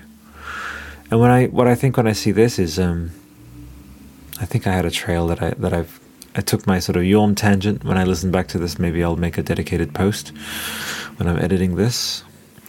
But this has the potential. I wonder if it has different tiers. It's interesting. I see, 1, 2, 3, 4, 5, 6. Again, the word letter 6, and then we're the 7th. I don't know. I don't know if there's some unconscious intentionality to the numerology of some of these. That just makes me happy, though. And then these flowers. These are not just flowers. These are actually emerging roots of a tree. So I wonder if these roots culminate in a flower. Root flowers. I wonder if that's even something that occurs. Like for a flower to emerge from the root of the tree. That would be so beautiful. Very intriguing. Holding each of them close to the sort of bosom. Close to their breast, as they would say in these old poems. But certainly, as soon as I see this, as I mentioned, when I saw Yorm, I immediately thought Muppets Christmas Future, The Ghost of Christmas Future. When I saw this, very soon after actually sitting with it, I was like, medieval. Salone degli Eroi, because I played it in Italy, so the Hall of Heroes, and I love that idea, and it's just, it makes me happy, It's going to be easier for me to do my stand-ups now, because do you remember I would just stand up on the bed? I'd be super excited, and I would just do a little you know what that is, folks? It's the idea that when I'm old, by the time I'm 80, I will have created a lifelong muscle memory to get up when I'm excited, and I don't know, maybe I have some sense that it'll stop my bones from atrophying or something. So you gotta you have to be physically display and show your joy. That's me. I just love this. And also little tiny secret in the background there, maybe a chest of some kind. That's lovely. And I will look up the purpose of these. Let's have a little look. So okay, hanging chandeliers in church. So, and this is the journey we go on, right? We go here because that looks similar. Then we go here, and then we basically jump around until we find something similar, so that we can learn what that thing is. And it's or worst case scenario, actually you do the what is this? You can go to that forum on Reddit. It's what? I think it is literally what is this? Wow, that's beautiful. Just waiting for that. Oh, that's coming with me. Beautiful. Turning the internet into a pinboard. One app at a time. Instagram, Google, and just using everything but Pinterest itself. Okay. Church lighting. Okay. Well, that's certainly... But they're not lamps. That's the thing. They're just sort of dedicated bolts of some kind. Okay.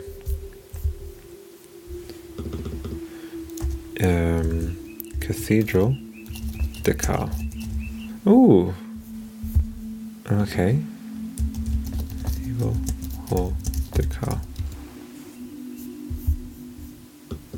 Medieval hall. I would almost feel like going like anatomy of a medieval hall. There we go. A great hall. Okay, cool.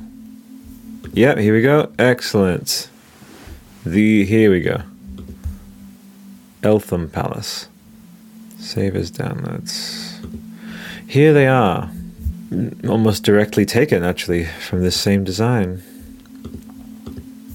Yeah, right down to the sort of ribbed kind of, here, like that sort of tiered decal motif. So it's so interesting. I have this fascination with figuring out. Yeah, okay, let's have a look. Maybe it'll actually describe what those things are. Because I'm just curious. I'm sure you guys are too. Hammer beam roofs. Oh, beautiful. And today, folks, you and all of us, we learnt together hammer beam roof. Excellent. That's what those are, hammer beams. Presumably alluding to the fact that I genuinely think it might just be a design thing. It might just be, but let us look up hammer beam roof at Wikipedia. Here we go. A hammer beam roof is a decorative open timber roof truss, typical of English Gothic architecture, and has been called the most spectacular endeavour of the English medieval carpenter. They are traditionally timber framed, using short beams projecting from the wall on which the rafters land, essentially a tie beam, which has the middle cut out. Also, little aside, yes, like John Tron, I absolutely love architecture, and I am an omnidirectionally fascinated human being, and I absolutely love dives into all subject matter on my own time. There we go. There we are. So the section of the hammer beam roof, what we're talking about here is the A here, AA, which are the actual hammer beams themselves. Okay. So, right.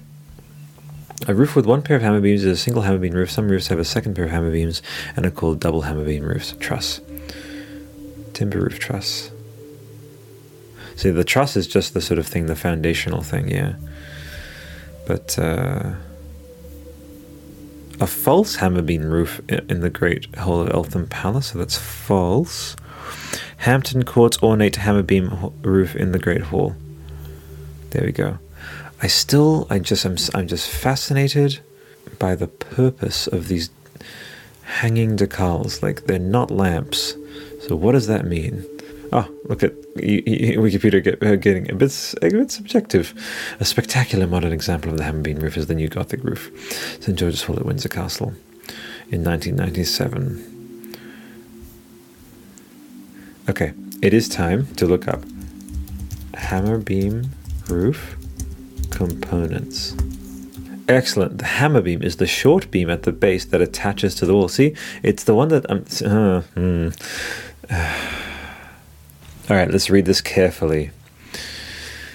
All right, a hammer beam is a form of timber roof truss, allowing a hammer beam roof to span greater than the length of any individual piece of timber in place of a normal tie beam spanning the entire width of the roof. Short beams, the hammer beams are supported by curved braces from the wall. And hammer posts, there we go, and hammer posts or arch braces are built on top to support the rafters and are typically a collar beam. This is a collar beam. There you go. Collar beam, hammerhead roof, hammer beam. You might be like, but why are you so fascinated? Well, I plan on building a mansion one day. Hell yeah, who shouldn't plan on building a mansion one day? And this is giving me ideas. Oh my god, where is this thing? Like, I think it might just be decorative. Okay, see, this is fucking with me even more, folks. Some hammer beam roofs do have lanterns. Okay, so I'm onto something here. What? Okay. Downloads. Okay. Albert, are you ready to admit that they are simply decorative or they don't have any symbolic meaning of any kind? Arch brace truss.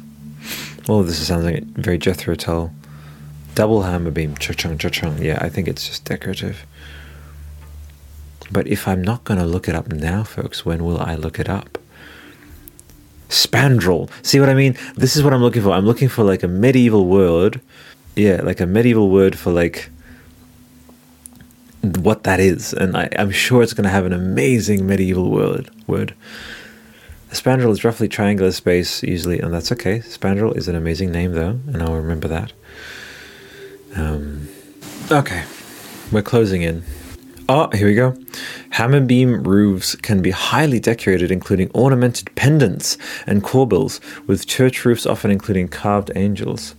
A roof with one pair of hammer beams is a single hammer beam roof, etc. So what we're looking at is the word corbel. Okay. Corbel, hammer beam. There we go. Keyword search corbel. We're getting close, folks.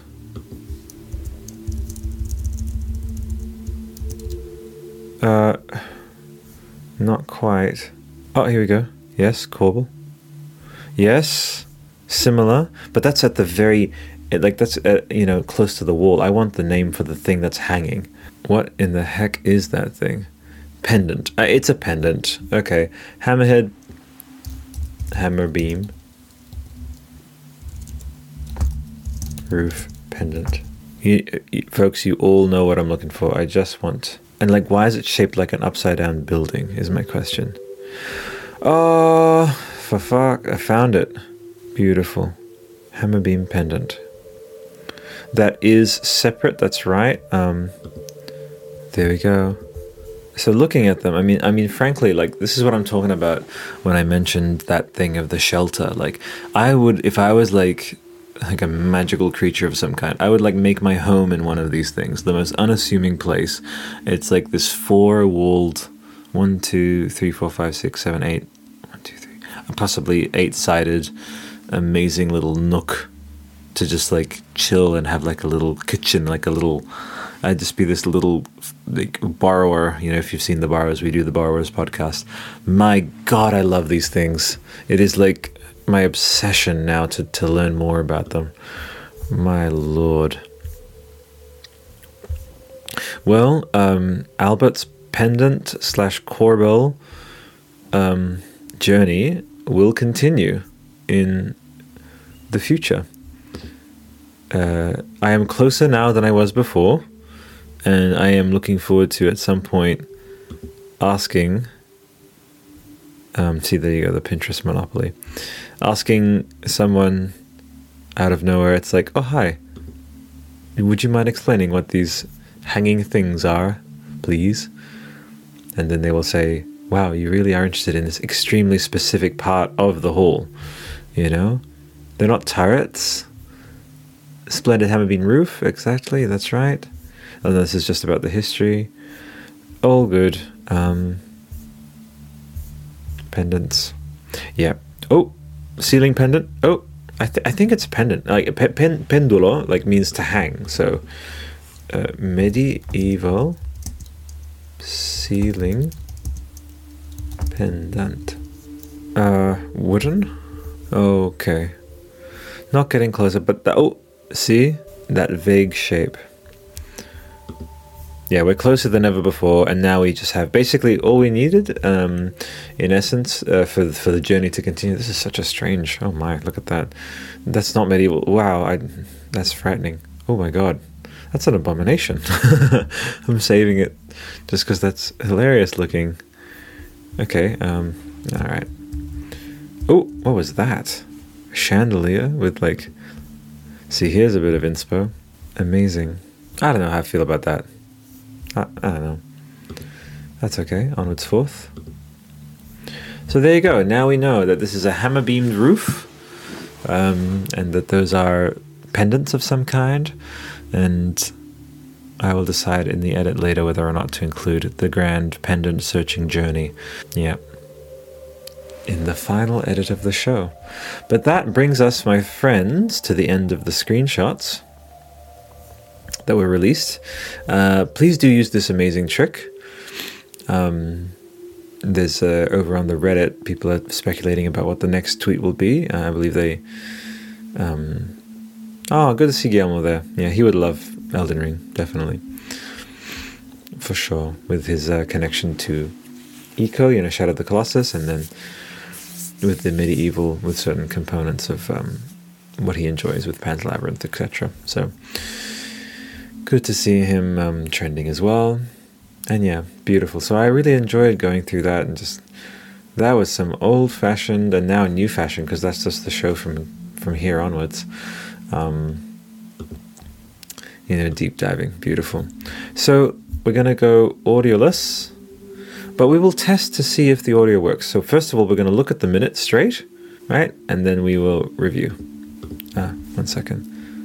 Let's take away the annotations. And go volume. Okay, hopefully that's not too loud, folks. Enjoy.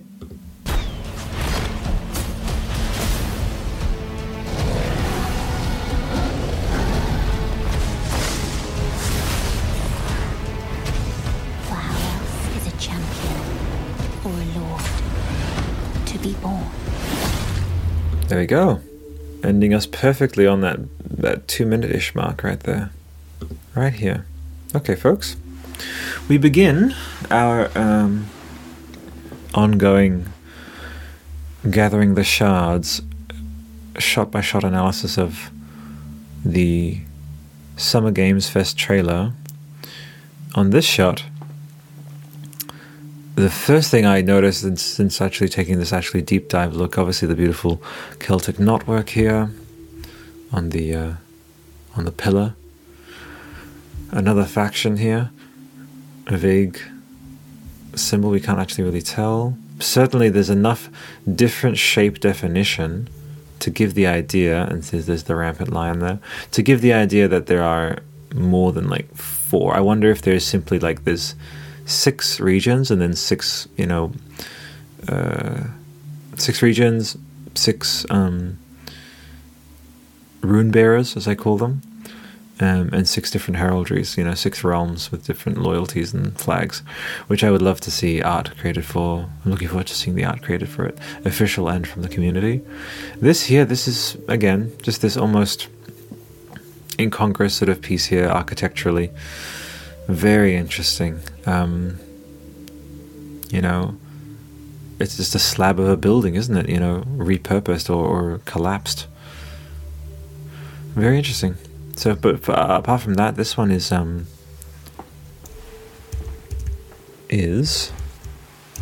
fairly straightforward scene. We're seeing the players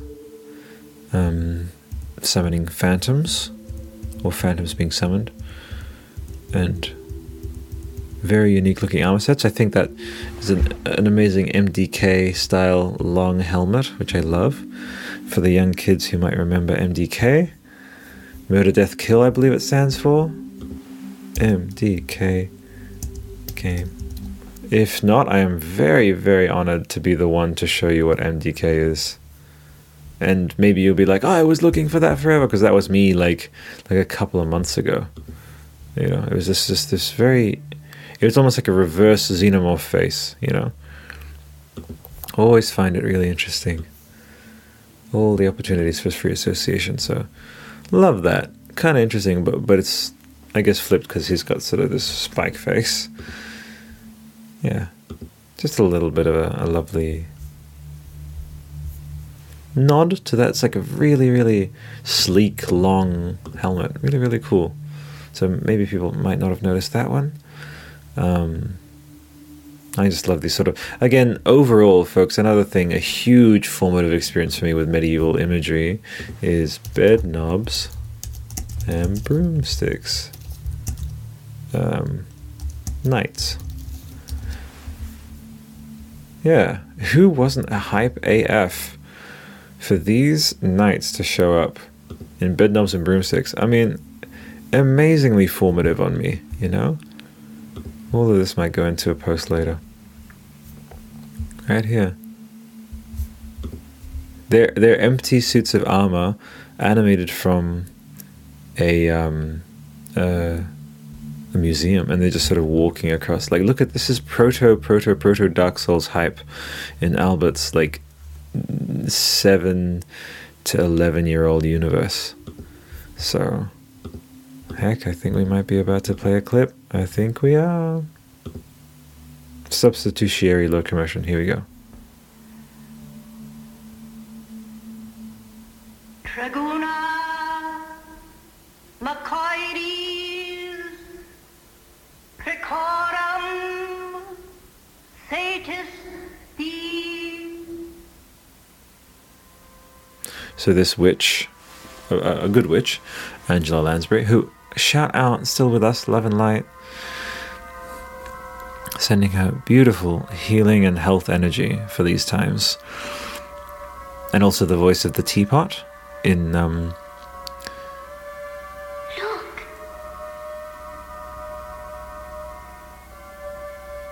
in Beauty and the Beast. Check this out, folks. You need this in your life.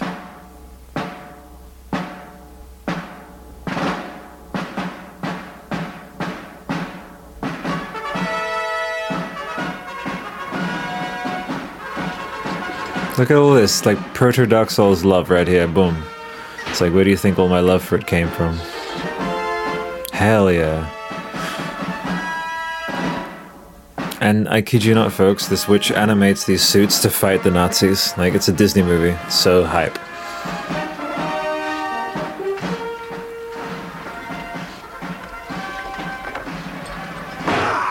Boom.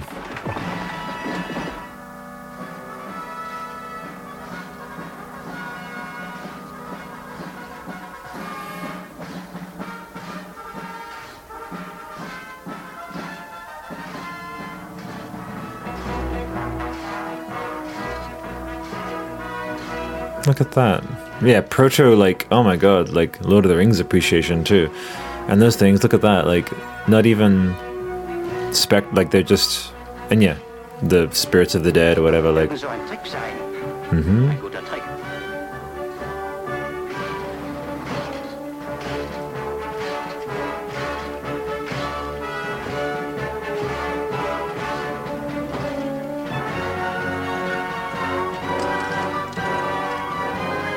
So hype.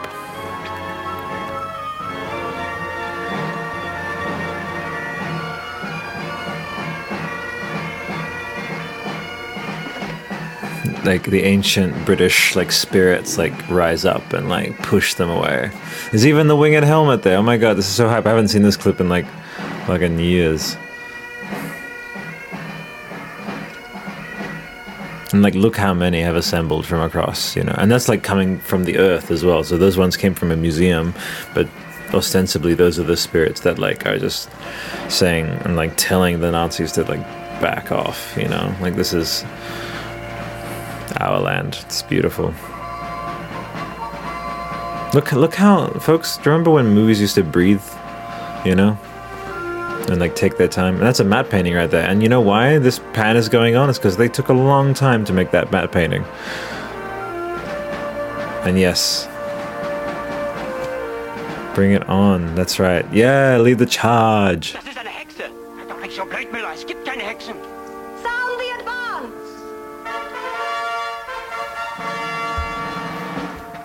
Ah, hype. Time for the kickoff. Look at that, 9 minutes, folks. I highly recommend you dive in. It's an incredible film, very cozy film to watch. Kid-friendly, obviously, it's Disney. And lots of lovely adventures. And yeah. And again, I'm never opposed to a beautiful, respectful remake or sequel. That would be lovely to return to that world. Because so many others have... you know, like Mary Poppins, and they're making a sequel to both The Lion King and the Jungle Book, which I hope has the vultures this time. So I'm just not opposed at all to the remakes, because again, any prompt for like a creative prompt, it's like, okay, how would you tell this story but with like modern everything? 20 years after the fact. Like, that's inherently fascinating to me. And as you know, I'm going through stuff that is known. It's not my creation, but I'm coming across things that are giving me ideas for my own creation. So I fielded a question actually to Sir Richard Taylor, the head of Weta Workshop, and it was on the Nerd of the Rings show, and it's, I think, I'd have to guess maybe 30 minutes into the interview, and I submitted like a super chat question, which was like, thank you for being who you are, doing what you do, but and then like, thank you, and my question is like, what project would you like to do of your own? Like, and he sort of listed off like a couple of ideas he had for the Middle Earth verse, but basically it's like, as long as it's, I love that idea of someone starting off somewhere and then using that a bit, like with Christopher Nolan, for example. Like, he did Batman Begins, and then with the clout that he got from Batman Begins, he got to tell like an even bigger story than like the Memento that he had done, which was like Inception was approved absolutely because of his the way he handled Batman Begins and The Dark Knight. So that's my thing with the shows, actually, is like, I just love this process of engaging with this extant, which means like currently existing, material from other creators, and I dive in, by having this omnidirectional aspect, I absorb so much, and it is all getting funneled into the Quantum Myth, which it's, if you want to know about it, it's 100 stories that I'm telling, 100 parables across the span of my life, and they all start with the letter the.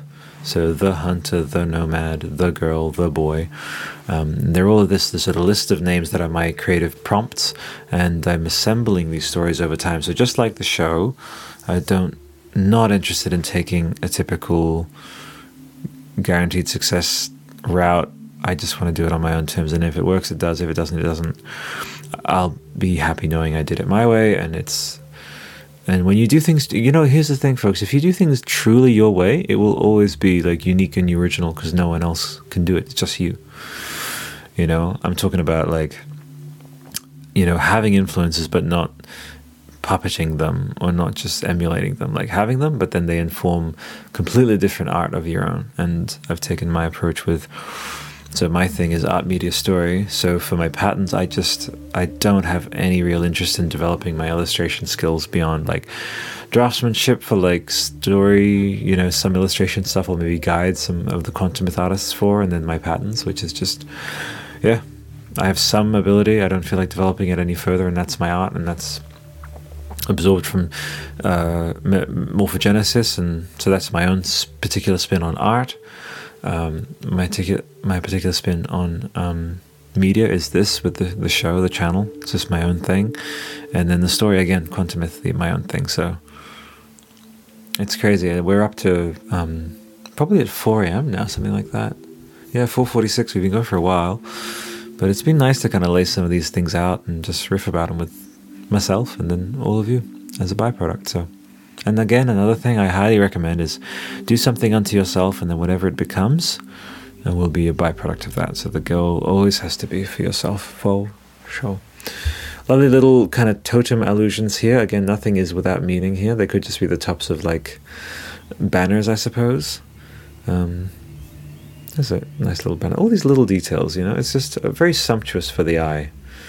And but what we'll do is we'll go normal speed, playback speed 0.25. It's better than keep frame by frame, and we'll go no audio. So here we go. This here also, let's have a look and finally educate ourselves about this, just like with the hammer beam roof. So let's go on a little medieval adventure. Name for woman, medieval headdress, ears, because they look like ears. There you go, boom. Female headgear in the Middle Ages. The escafon. All right, wow, Google found that very quickly. Hammer beams, very difficult. But with this, there we go. The spiked, like the horns, It is difficult to pinpoint the exact country or region where the escaffion first originated because the style, as it is now known, developed in a number of stages over almost a century. In the 15th century, there was an upsurge of interest in large, sometimes extravagant headwear, which emerged into popular court fashion across Europe.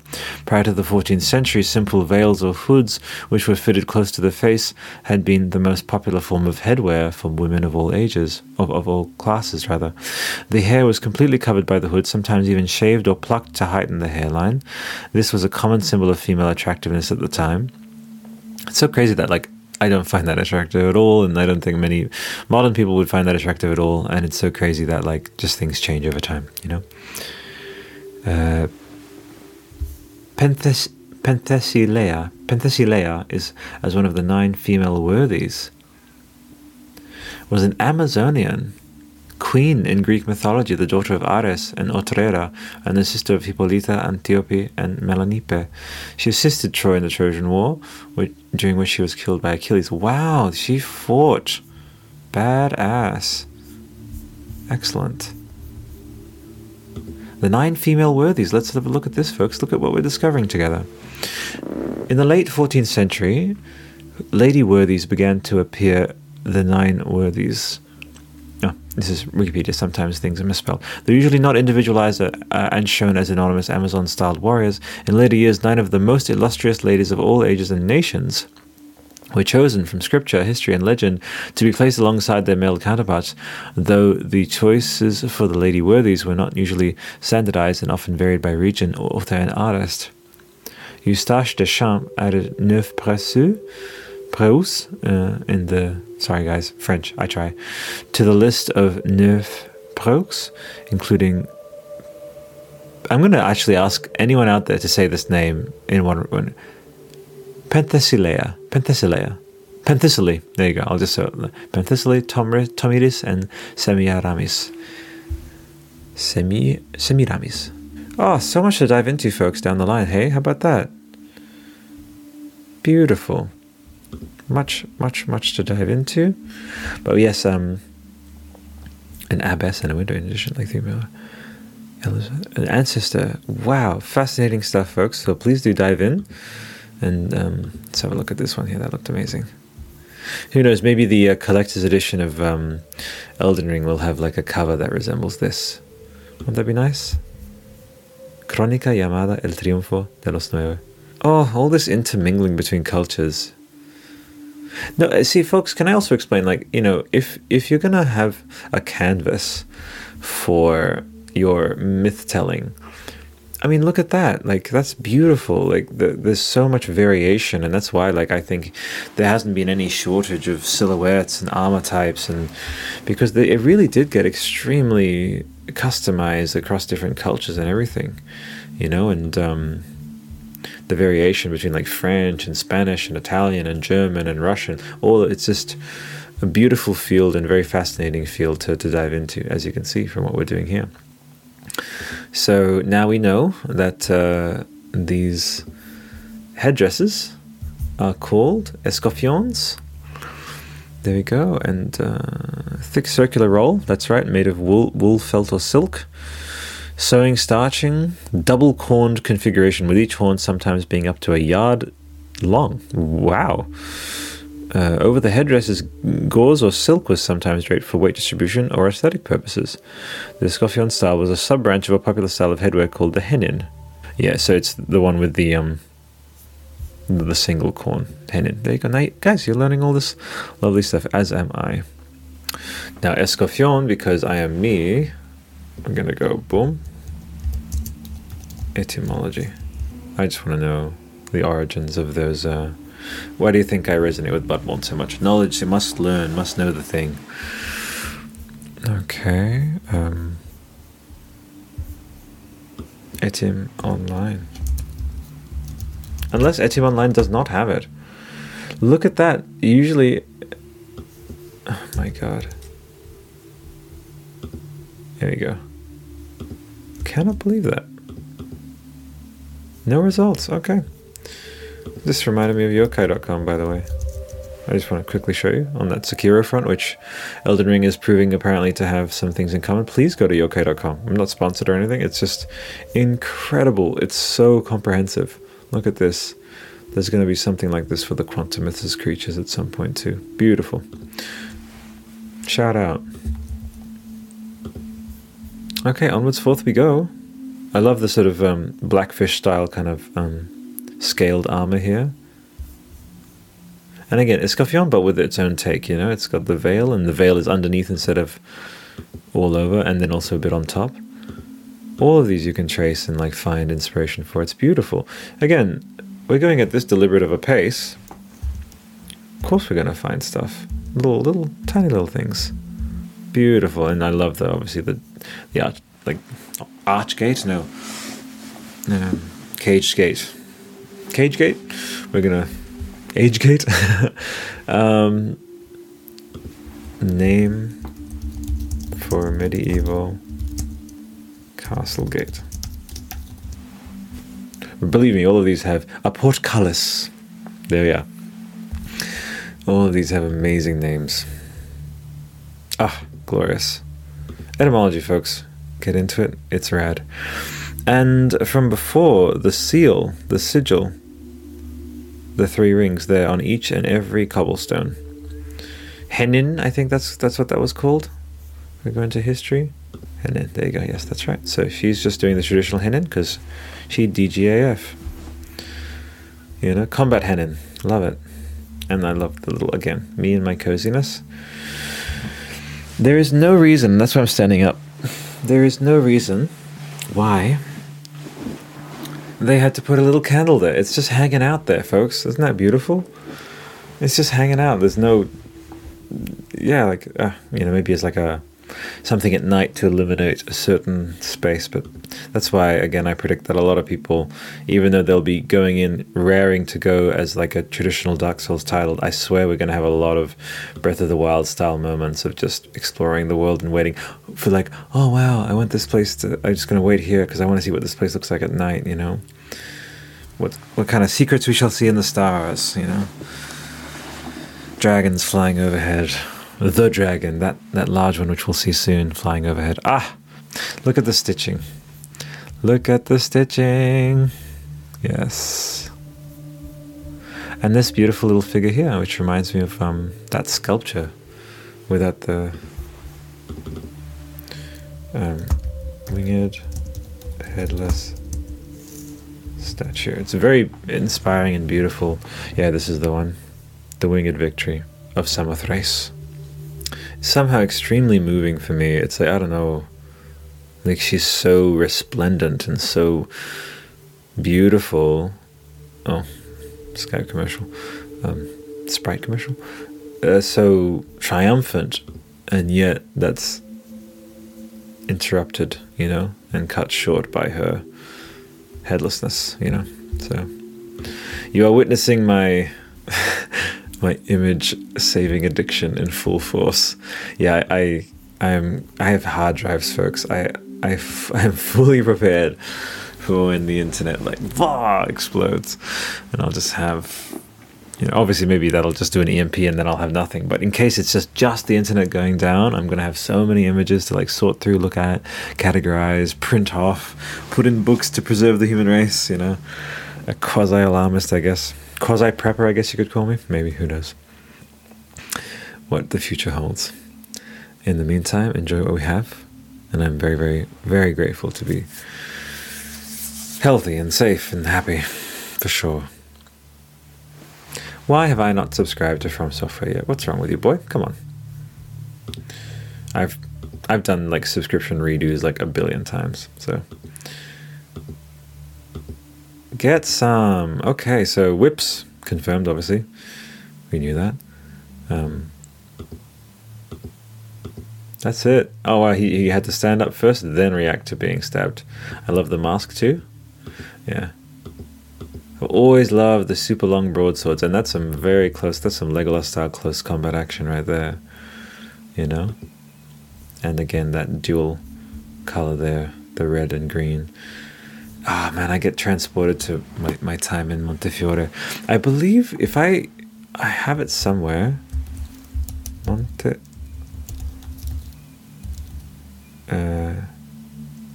del Aso for sale.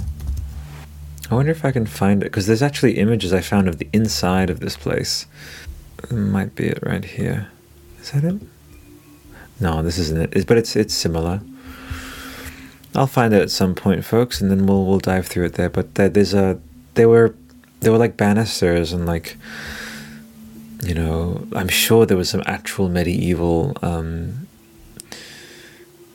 you know, clothing, I suppose, you know, or raiment in that house that we had to leave behind. So, and it just, I don't know, I'm getting memory flashes just from that combination of colors.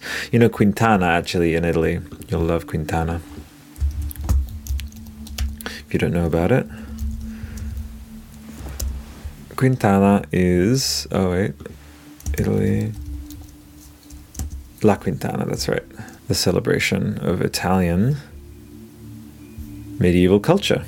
So you'll really love this, folks. Quintana di Ascoli Piceno, and it is for Ascoli Piceno, right? Giostra della Quintana.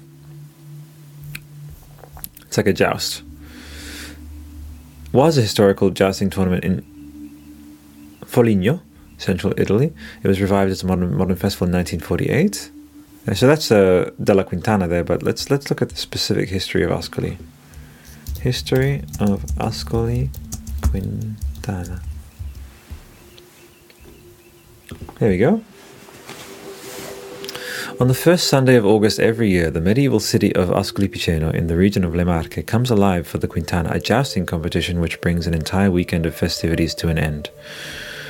Recognition of, and this was my childhood, folks, you know. So you have to register, obviously, to read, but let's see what we can get away with the reading mode, which sometimes lets you read a little bit more. Nope. Leading up to and that's where it ends. Oh, okay. What is the Quintana of Ascoli Piceno? And there's like so many beautiful flags and gorgeous celebration. Historical reenactment that attracts thousands of tourists, a unique moment to take a dip into the past in one of the most elegant cities in our area. It's called exactly Quintana Carousel, one of the most important historical reenactments in Italy. Its origins date back to the Middle Ages, or rather to the 9th century, when Saracens, the peoples from the Arab territories, invaded the territory of the Piceni. The word has a French origin, most likely Quintain. So the meaning of the festival comes from when, during the Roman period, the legionnaires who trained with the sword and the javelin had to strike a palus about 6 foot high, which was anchored to the ground of the road of the camp where military exercises were practiced. So as you know, folks, we saw some jousting earlier in Elden Ring. So there was definitely, I think, in researching this one specifically, a lot of dives into, because we just with Dark Souls, the premise is that everything's very decrepit and like falling apart. Like most people are just shambling corpses. So there's less of an emphasis on like the fashion aspect and like the you know, but in the lands between. And again, I'm not saying like Fashion Souls or whatever. I'm just saying like, you know, these cultures are still somewhat alive, you know. It's not too far down the path of like the Yarnamification, you know. And so it's beautiful to actually see some of these like coming, like that notion of, you know, variety, you know, that visual variety of like raiment and dress and bearing and comparisons, and like something that had been just from the inherent premise of Dark Souls itself, like held, you know, the team at From Software sort of were held from that. But with this is an absolute perfect opportunity for like a heavy, not just like dipping in, like a heavy deep dive into all the different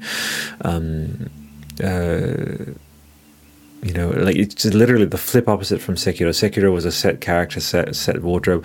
This one is literally unprecedented, like variety, and as expansive as I'm sure the plot will be, you know, with the assistance of like the holder of all the threads, you know, George R. R. Martin. Even though I'm sure absolutely Miyazaki more than capable of like managing his own like world story threads, but we're looking at the most ambitious story by far, with the most well fleshed out and developed cast of characters and regions. You know, I'm sure each of these regions will have a culture, they'll have history, they'll have heraldry, you know, they'll have all of these different aspects to them. And I wonder, for example, they might be, okay, so 6 regions. Well, one is French inspired, one is Spanish inspired, one is British inspired, one is Italian inspired. Imagine that, and then they each have that sort of, and then so that just gives Miyazaki basically the perfect narrative conceit or excuse, I guess, to be able to like absolutely like, okay, everything we didn't do on the last ones, like we on that, like the fat friar kind of thing, or like with the big frill like that, like there was a bit of that in Dark Souls 3, but this one is like, I think they're just going to go all out, plus with that aspect of that flip around into pure customization, like almost like exhaustive customization. It's going to be beautiful, really beautiful. Wow. Anchor to the ground. Military exercise were practice. So quintain, let's look at that etymology and then let us scoot to the next frame. There you go, a target for tilting and jousting practice. So that is what a quintain is. Directly from quintana, perhaps of the 5th, which is a noun meant to be the business part of the camp, a street where the market and forum were located. Of the supposition that this is where the military exercises were done. My own etymology there also, because I just like to bring in sort of lateral gleanings, possible gleanings. We'll see. Well, they are gleanings, but possibly maybe there being something to it. Is quinto is like, so there's the 4 legs of the horse, so 1, 2, 3, 4. 4 legs of the horse, and then the spear is the quinto, the 5th. The 5th thing coming out of the horse.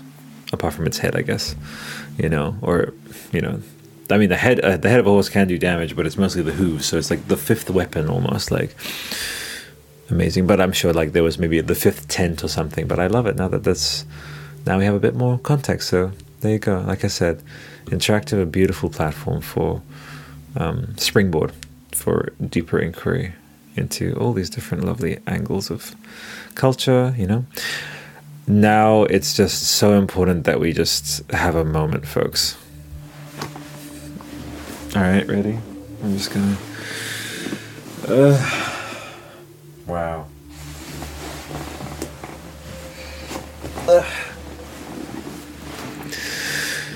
This dragon. I love everything about this dragon. I love its melted feathers, melted stone metal feathers of grey and gold. I love its stone scaled, maybe the stone scale dragon, I'll call it. Membranes, the twin wings, the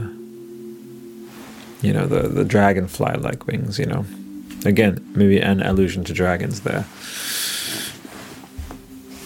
This is a form of wing having we've seen a little bit in Avatar, I believe, if we look at some of the sort of 4-winged animals. We're going to see just how many 4-winged animals there are in nature. Here we go. 4-winged dinosaur is the biggest ever. Right here. This is what we could be looking at, folks, right there. Fossil hunters find a 4-winged lizard. 4-winged dinosaur. Who knows, again, maybe, one thing we saw in the lead up to Death Stranding is we had the cryptobiotes, there was a new kind, I believe, of water bear discovered in Japan at the time of Kojima creating Death Stranding, like during that creativity period. And it made me think of and people were like, oh, look at that, that's your proof there that Kojima has like this amazing fourth wall breaking. I know it's atrocious to say right at that resolution, but I'll do a reverse image search later. Like this thing that is going to be in the game is this thing that like appeared in real life. Look at this thing. And again, folks, would we have discovered this if we hadn't sort of leapt in this sort of stuff together? That's beautiful. I love also there's a whole community, I believe, dedicated to is it like imagining if like in like a million years from now, what someone coming across our culture would imagine a deer to look like. I think it's called like reverse archaeology or something. It's really fascinating. So the Changi raptor, okay, is this four-winged creature. It's amazing. An actual, real FOUR. The presence of long feathers on all four limbs also suggests that these dinosaurs could fly. So, right there. Simple as that. So the Changi raptor is now my favorite dinosaur. Wow. Trying to type around my mic is hard. Stop. Just stop. I can't. The white hair has this feel of being, I guess, maybe slightly related to your character's white hair, if that's a thing that's continuing. I wonder if it might be a red herring though, as like it's just like the helm, which we talked about, it resembling like the Edoras helm, you know? Oh, sorry, the Rohirrim helm. But quite simply, the reason why I love this one, I wish it was at a high resolution, but it's the 4K trailer, so it will be when we see it in 8K in January. Wow, roll on January, folks. Now this, you see what I mean? Like when something is just so absolutely beautiful, you're at a loss for words. And there is an artist who is amazing, who paints in just black and gold, and this reminded me of him. So his name starts with a Y. So gold foil artist Y. Oh, please. We're going to find them just because of this amazing free association thing that Google is capable of. Here we go. Let's start here, yes. Gold foil mythology artist. Oh, I typed it twice. Yes, here we go. Yeah, I found him. Johan Lossell. Johan Lossell, everyone. You've now met an incredibly worthwhile artist, Johan Lossell, Beowulf. What I would truly love is for Johan to be hired to create the special edition of Elden Ring. Ballpoint pen and gold leaf. It is a beautiful aesthetic. I love it so much. Oh, open a new tab. Yep, that has actually been, I guess, not following me, but I've just noticed a calling to it. I guess it's like I say, it's what I'm doing now. Is there's bleak times, but I love to find the pieces of gold among them. That's probably why this imagery is calling to me so much. So Rebecca Yanovskaya, I've now added her to this. Rebecca Yanovskaya and Johan Lossell. So Johan Lossell.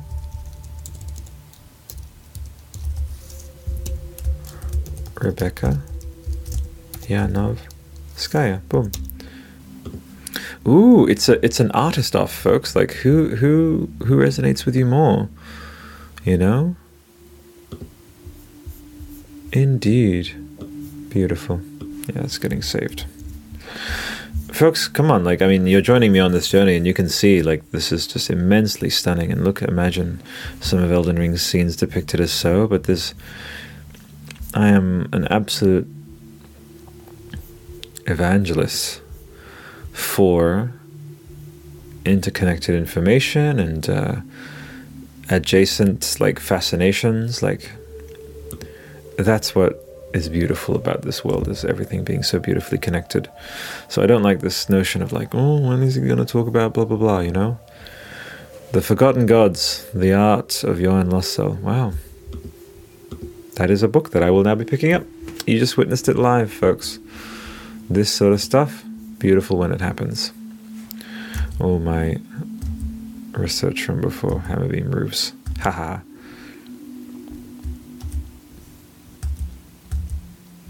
Lots of fun.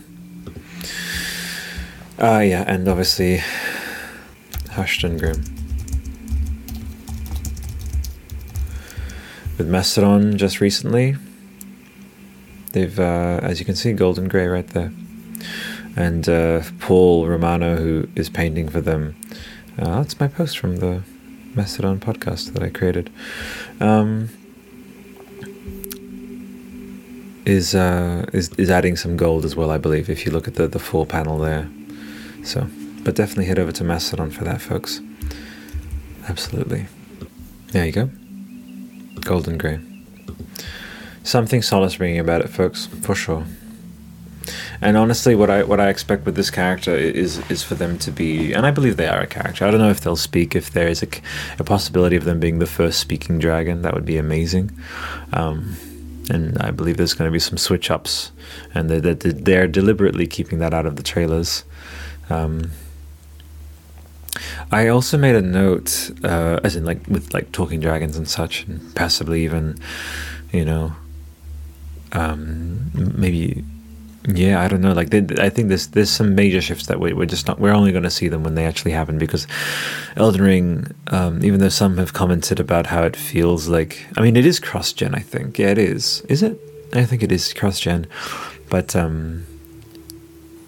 there's going to be parts where it's like, oh no, this is an absolute shift from what we knew, which is wonderful. I'm really, really excited. For the evolutions that this will represent, and the surprises that it'll bring people, and I just think, just because of that George R. R. Martin connection, I wonder if there's some vocal talent that we're not actually going to be finding out until later, from maybe the HBO kind of area. I would love for, like, I think I said the Valkyrie, the last shot of this analysis. I wonder if it ends on her and it's like she ends up being voiced by Gwendolyn Christie or something, as in like the next trailer or something. We'll see. So just, yeah, it's my favorite dragon of all time. Like, I've said it, like it's the stone scale dragon from Elden Ring is now my favorite dragon of all time, because it eschews anything you've known about dragons before. Like, look at this, like, iridescent like weird marbling going on here. It's absolutely sublime, and this thing is heavy. This is a heavy creature, but it is suspended by magic, and these wings don't so much have heft and lift that they're actually aerodynamic. They have magical, like almost like hovercraft, like the hovercrafts in the Matrix, which we also do the Matrix podcast. I also do the Matrix podcast.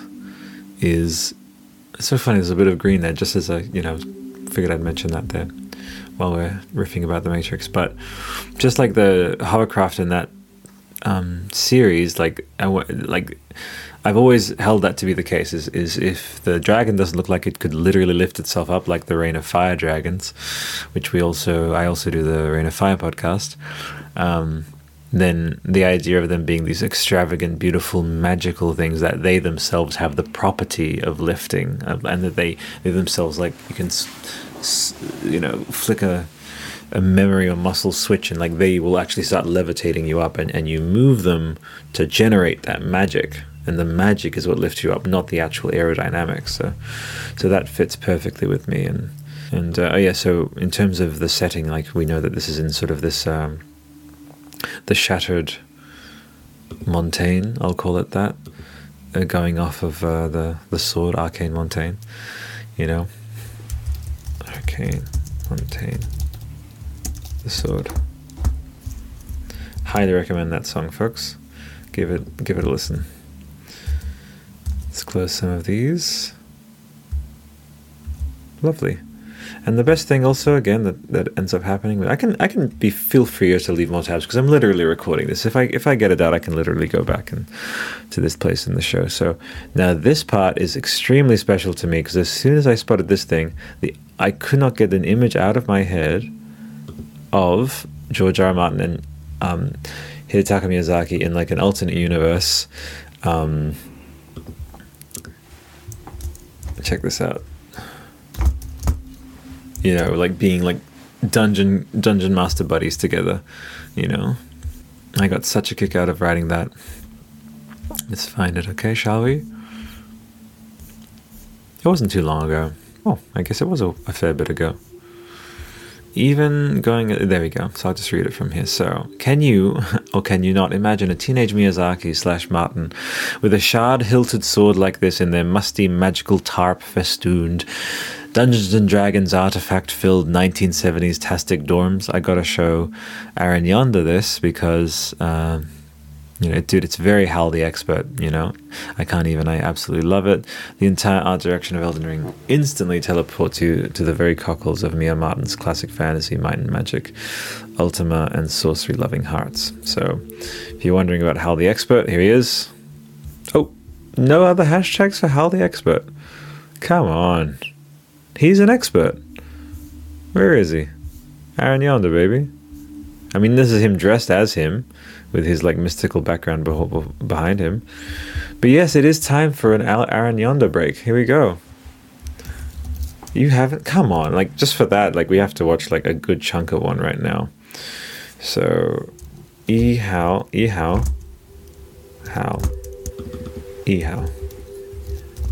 expert. From Blame Society, we do the Blame Society podcast too. How to be an expert. There you go. Hal Thompson, boom, the full playlist. So get into it, folks. Okay, how to stop goblin. So imagine that sword, right? Right here. Imagine this sword with this amazing, hilt. Right? I'll try and get a crisper frame of it. There you go. That's it. A little bit crisper. Imagine that, just sitting there on his desk. I'll just show you here. How to clone yourself, how to defeat your phone. They're all classics.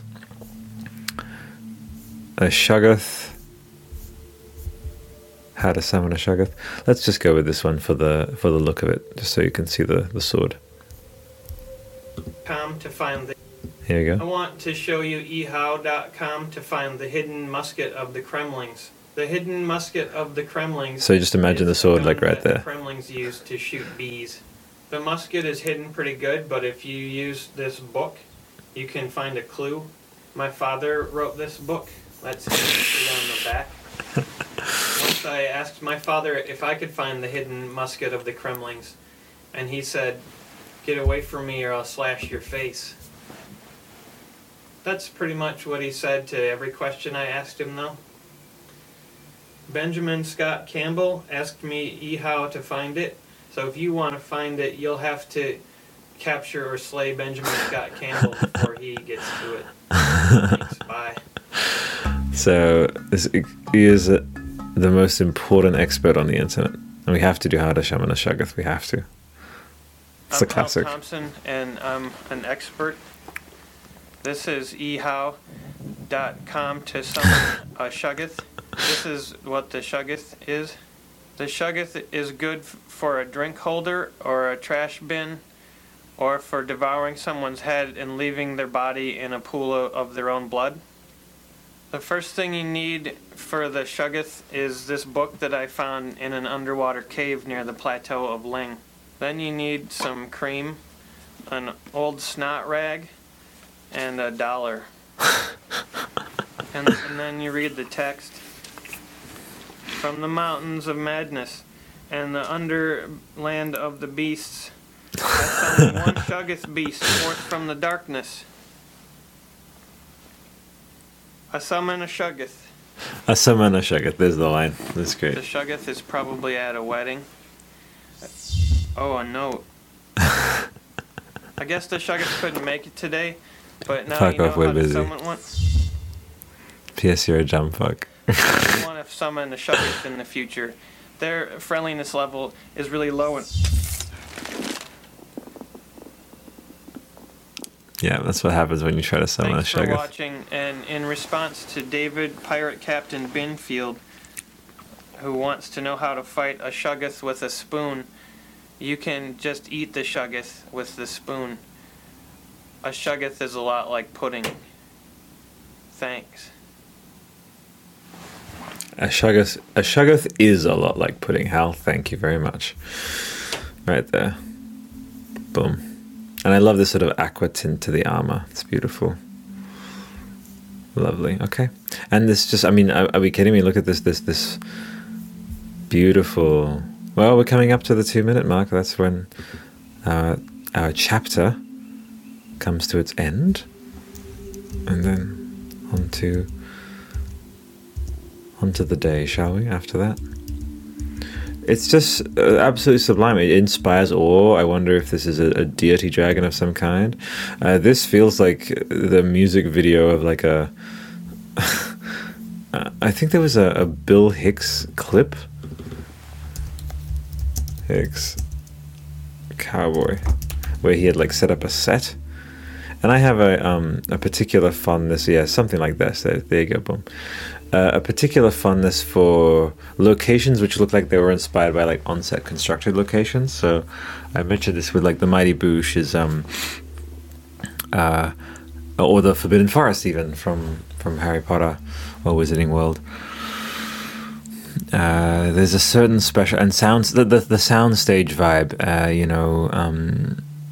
The Green Knight recently did this. Is again spoilers 3, 2, 1. Skip forward if you don't want to be spoiled. But there's a sequence in that film with Gawain finding a cottage in the middle of the woods, and the whole thing felt like a soundstage. It felt, and like with the mist, and there's certain things you can do with a soundstage with like fog and stuff that I just love it. And when they recreate somewhat of that sort of same vibe with lighting, even just with specific shot choices, anything that evokes it, because it did. Otherwise, I wouldn't be speaking about it, and it makes me so happy. So, is this a armor? Oh, we just saw a bit of armor for our spirit steed. I did not notice that last time. Just a little bit of sort of like an advanced saddle right there, you know? And it means we'll have a different saddle. I have not seen that saddle. I will make sure to compare that. So this Grimace here, look at that. He's like, hey, you're about to get it. And then this thing of like almost stretching, it's very, again, that's a human-esque forearm. So I believe this, just like with in Norse myth, Nidhogger turned into a human. I think it was a dwarf that turned into...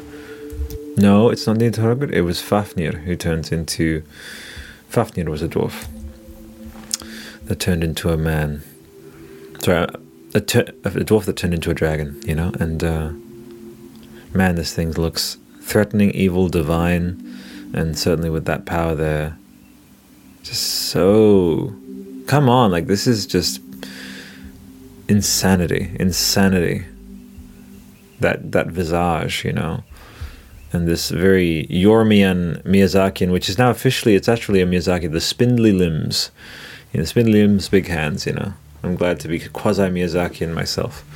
Is a design trait of From Software, and I love it. What we're going to do here is pause. And I'm going to bring up the exact imagery that this evokes right here. We're looking at Amano Yoshitaka horse. Absolutely inspired by that. So Amano's horses are...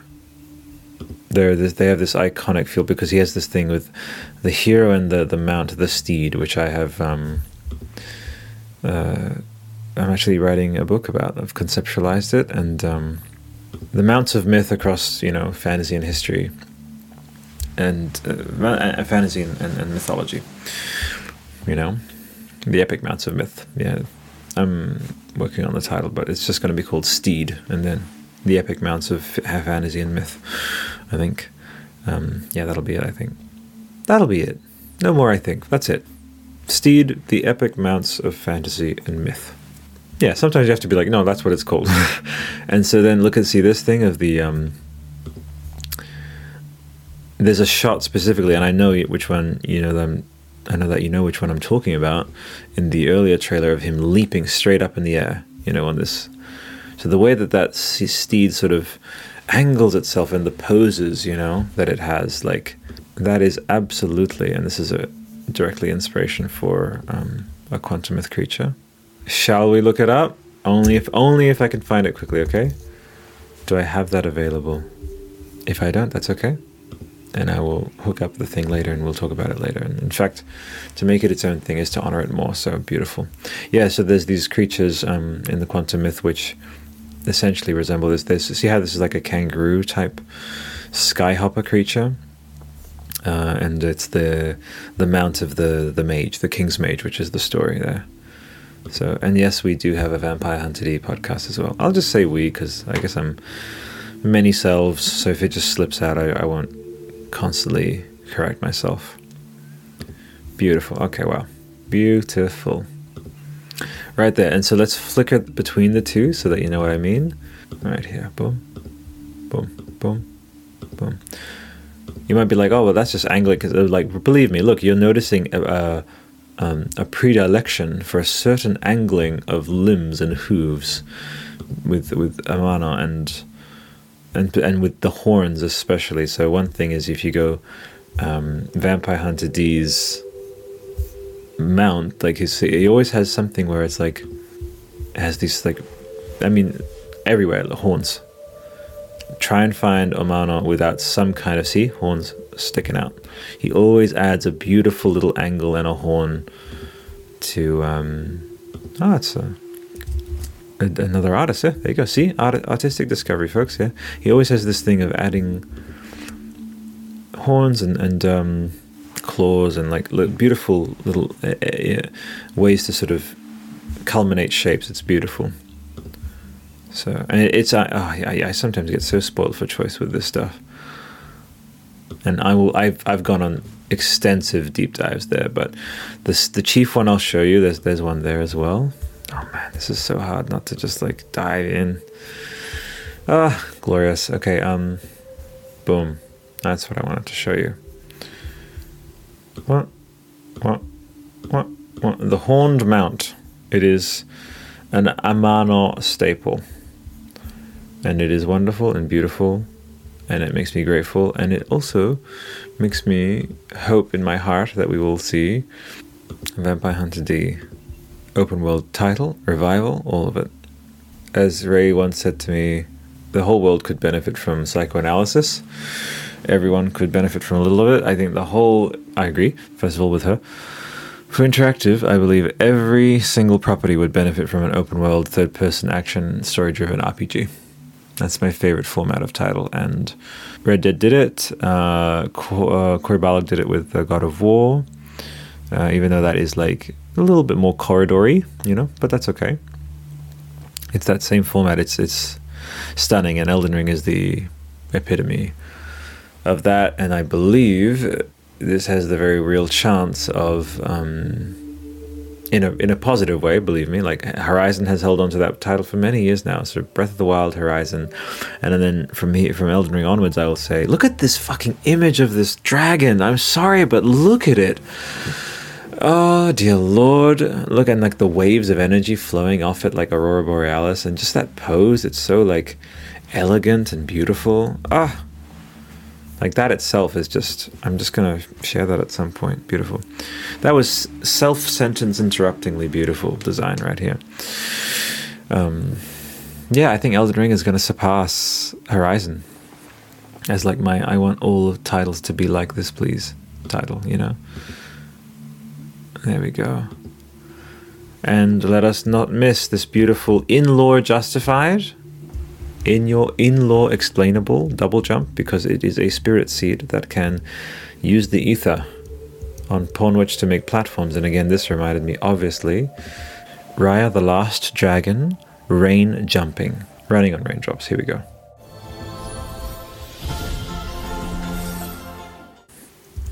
That beautiful sort of little like a little prance, a little beautiful little prance. I loved it. It was great. So I don't know why that's not letting me go backwards. So I don't know. We're going to go back a couple of seconds there, are we, at a time? 5 seconds at a time? Okay. Prounce. I love it. Beautiful. And then that is the like the aftermath of the wrestling move shot almost. But to get real for a sec, it is it's just cataclysmically beautiful. And also something, again, didn't notice in the last exploration is this corruption here, which almost looks like squid suckers, you know? Or the rot. That's basically the rot from Dark Souls 3. Beautiful. More beauty that just like actually defies description. The Wolf Knight, or as many are saying, it's more like a feline. Although I will argue, like, felines have more sort of like flatter faces, even though they have some elongation there. But the White Lion Knight, let's just call them. Already iconic, again, the black Johan Lossell, you know, and Rebecca Janovskaya, you know, right there, boom, beautiful. A stunning maneuver, and this is where the pace of the trailer picks up, and simply stunning move sets for sure. But we're looking for these little hidden details again. This thing of the statuary merged with these, it's such a unique take, and of course it invites inquiry. And what could it be? This idea of the fused skulls and bones and remains fused into, and again, not just aesthetics, it's not just pointless. Always Miyazaki, there is some reason there, you know. Very Alita, actually. I'll say this one here with definitely, I'm sure there was a bit of inspiration from Alita. The shrine behind them is very interesting too. I think we'll enter that area, hopefully, fingers crossed, by Drake, you know, or by Wyvern. For sure. I love these flowers here as well. Let's have a look at a little bit of flower symbolism for them. Long, white, I'm already typing. Long white flower. Let's just do a bit of image skipping, just to see if we can locate them. Okay, similar, okay. So it's not just the other ones before, this is a specific kind. Kala lily. There it is. Right there, boom. And boom. Boom. Boom. Aurora. Kala lily. Symbolism. Sorry, it's just because I'm typing around them. So when I have the boom thing here, I'll be able to type freely, folks. I apologize. And to myself, because I'm sure it's just going to be like, as I'm going through the edit, I'll be like, okay. Typing well, I guess. Typing the best you can. The Kala lily flower is the official bloom to represent a 6th wedding anniversary. Again, number 6 keeps coming up. I wonder if it's number 6, and I'm sorry to be this guy, but if Miyazaki doesn't count Dark Souls 2. Right? Because he didn't direct it. Like, that's not a Miyazaki directed title. Every other one was directed by him and marketed as being directed by him. And after that, he said, I'm never doing that again. If it's my title with my thing, my universe, I want it to be me. Not as an ego thing. He's like, I just want to guide it that way. So the 6th wedding anniversary. So because of the flower's uniqueness, it is often used to mark life's rites of passage. More broadly, the Kala lily means purity, holiness, and faithfulness, which goes back to its religious significance. So again, that's going to be something that I'll be making a little post about. Taking a little screen capture there, even though, again, Albert, you know, you have this recorded, silly boy. So right there, and then obviously let's bring up Alita, porcelain, arm. There we are. So this is obviously what immediately came to mind. I mean, it's the arm there, but it could be the leg as well. And yeah, that's the ZBrush thing, so that's kind of cool. The white and gold also looks cool, as well as black and gold. There we are. So if Google doesn't want to freak out, there we are. You're going to zoom in for my... No? Okay, cool. All right, let's do our little flip. Boom. Boom. That filigree, you know, component, that it definitely doesn't look like... See, that right there, that's a hinge right there. So she has her limbs are rotting off, I believe, as she continues to protect the rotting and dying Erd tree, is my theory right there. This here is a certain Gordian knot of some kind. This is, again, folks, with what we do here, it's like retracing the steps of the creative team and then just of this world coming into being. You know, it's worthwhile just in that exercise of just, wow, that's interesting, I didn't know that. And then you just discover on the way to it, just like we discovered about hammer beams today in escauchons, you know. I think that's what they're called. You know, I got to reconnect with Johan and then discover Rebecca. Incredible. But this is just wonderful. So we have here 1, 2, 3, 4, 5, 6. So there's 3 interlocked shapes, 3 interwoven circles, which could represent the 3 of those circles coming into one and laying themselves, weaving, because that's how these Gordian knots kind of work with each other. So, Gordian knot. Yeah, something like that. The knot of leadership. Okay? So when we do this, we'll do the little comparison there. Little flick flick. Boom. Boom. Boom. Gordian knot of leadership. Thank goodness for autocorrect. I promise I'm actually not that bad at typing. In Greek and Roman mythology, the Gordian knot was an extremely complicated knot tied by Gordius, the king of Phrygia in Asia Minor. Located in the city of Gordium, the knot came to symbolize a difficult problem that was almost impossible to solve in liberal democracies' leadership's complex. So, Gordian knot. There we are, beautiful. It is a deliberate evocation, I believe, of the Gordian knot right there.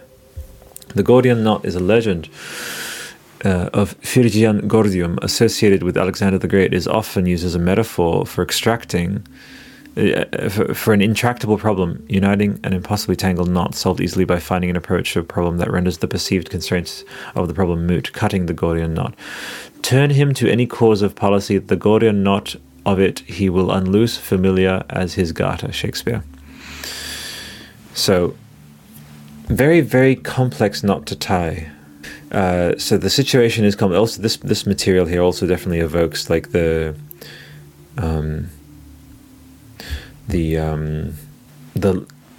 being that has this fungus growing on their face. So what that means is like the world is now complex. It's not pure anymore. There's a complexity to it. Like the rings are not distinct anymore. They're interwoven. They're Venn diagramming, and that's not good, so to speak. There we go. There's so much about the symbolism of the Gordian knot, and not so much about like, I guess. Oh no, there's more about the look at this again. It's just Celtic, folks. Like look to Celtic first for some of your answers for sure if you're diving deep.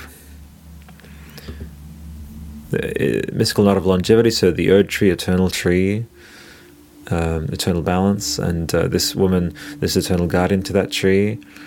It absolutely fits. There's a beautiful sense to it there of eternity, but also there's a hole there as well. They could have added an extra little couple of knots there, but there's a deliberate hole there because I think there's a hole in her.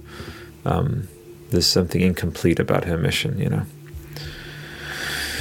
I mean, I just looked at that tree, this golden tree, and again, that is the golden tree. That's a golden root with this mottling going on here.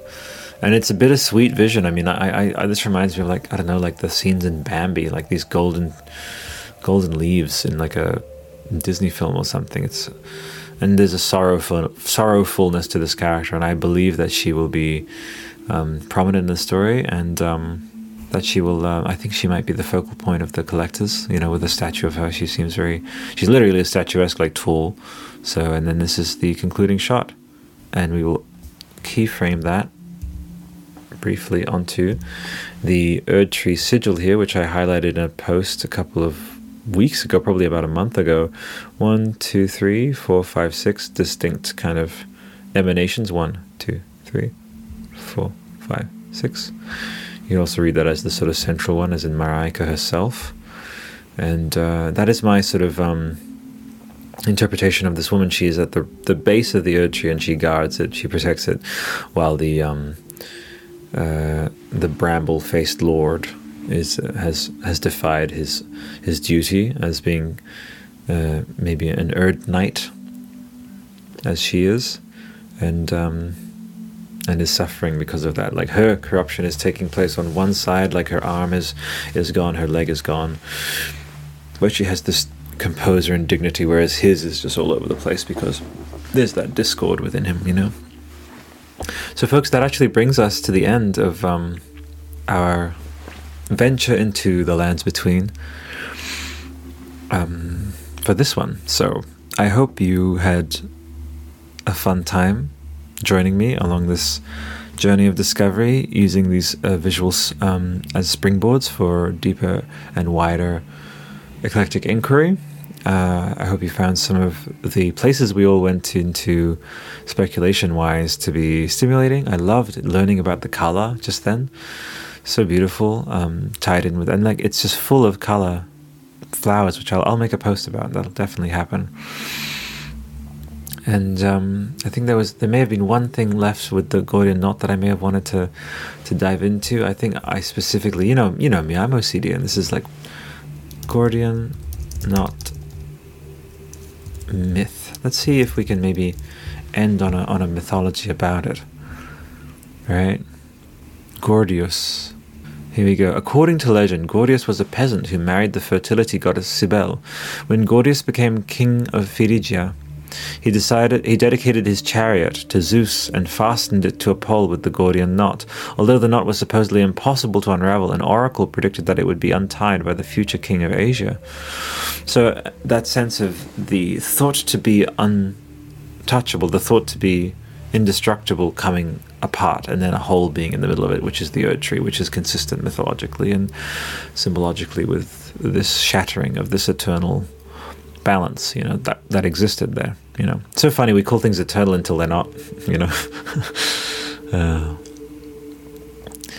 Many individuals came to Gordium to try to undo the knot, but they all failed. Then, according to the tradition, the Greek conqueror Alexander the Great visited the city in 333 BC after searching unsuccessfully for the hidden ends of the Gordian knot. Alexander became impatient. In an unexpected move, he took out his sword and cut through the knot. Alexander then went on to conquer Asia, thus fulfilling the oracle's prophecy. Wow. The self-fulfilling prophecy. Ah, boy. He cut it. How about that?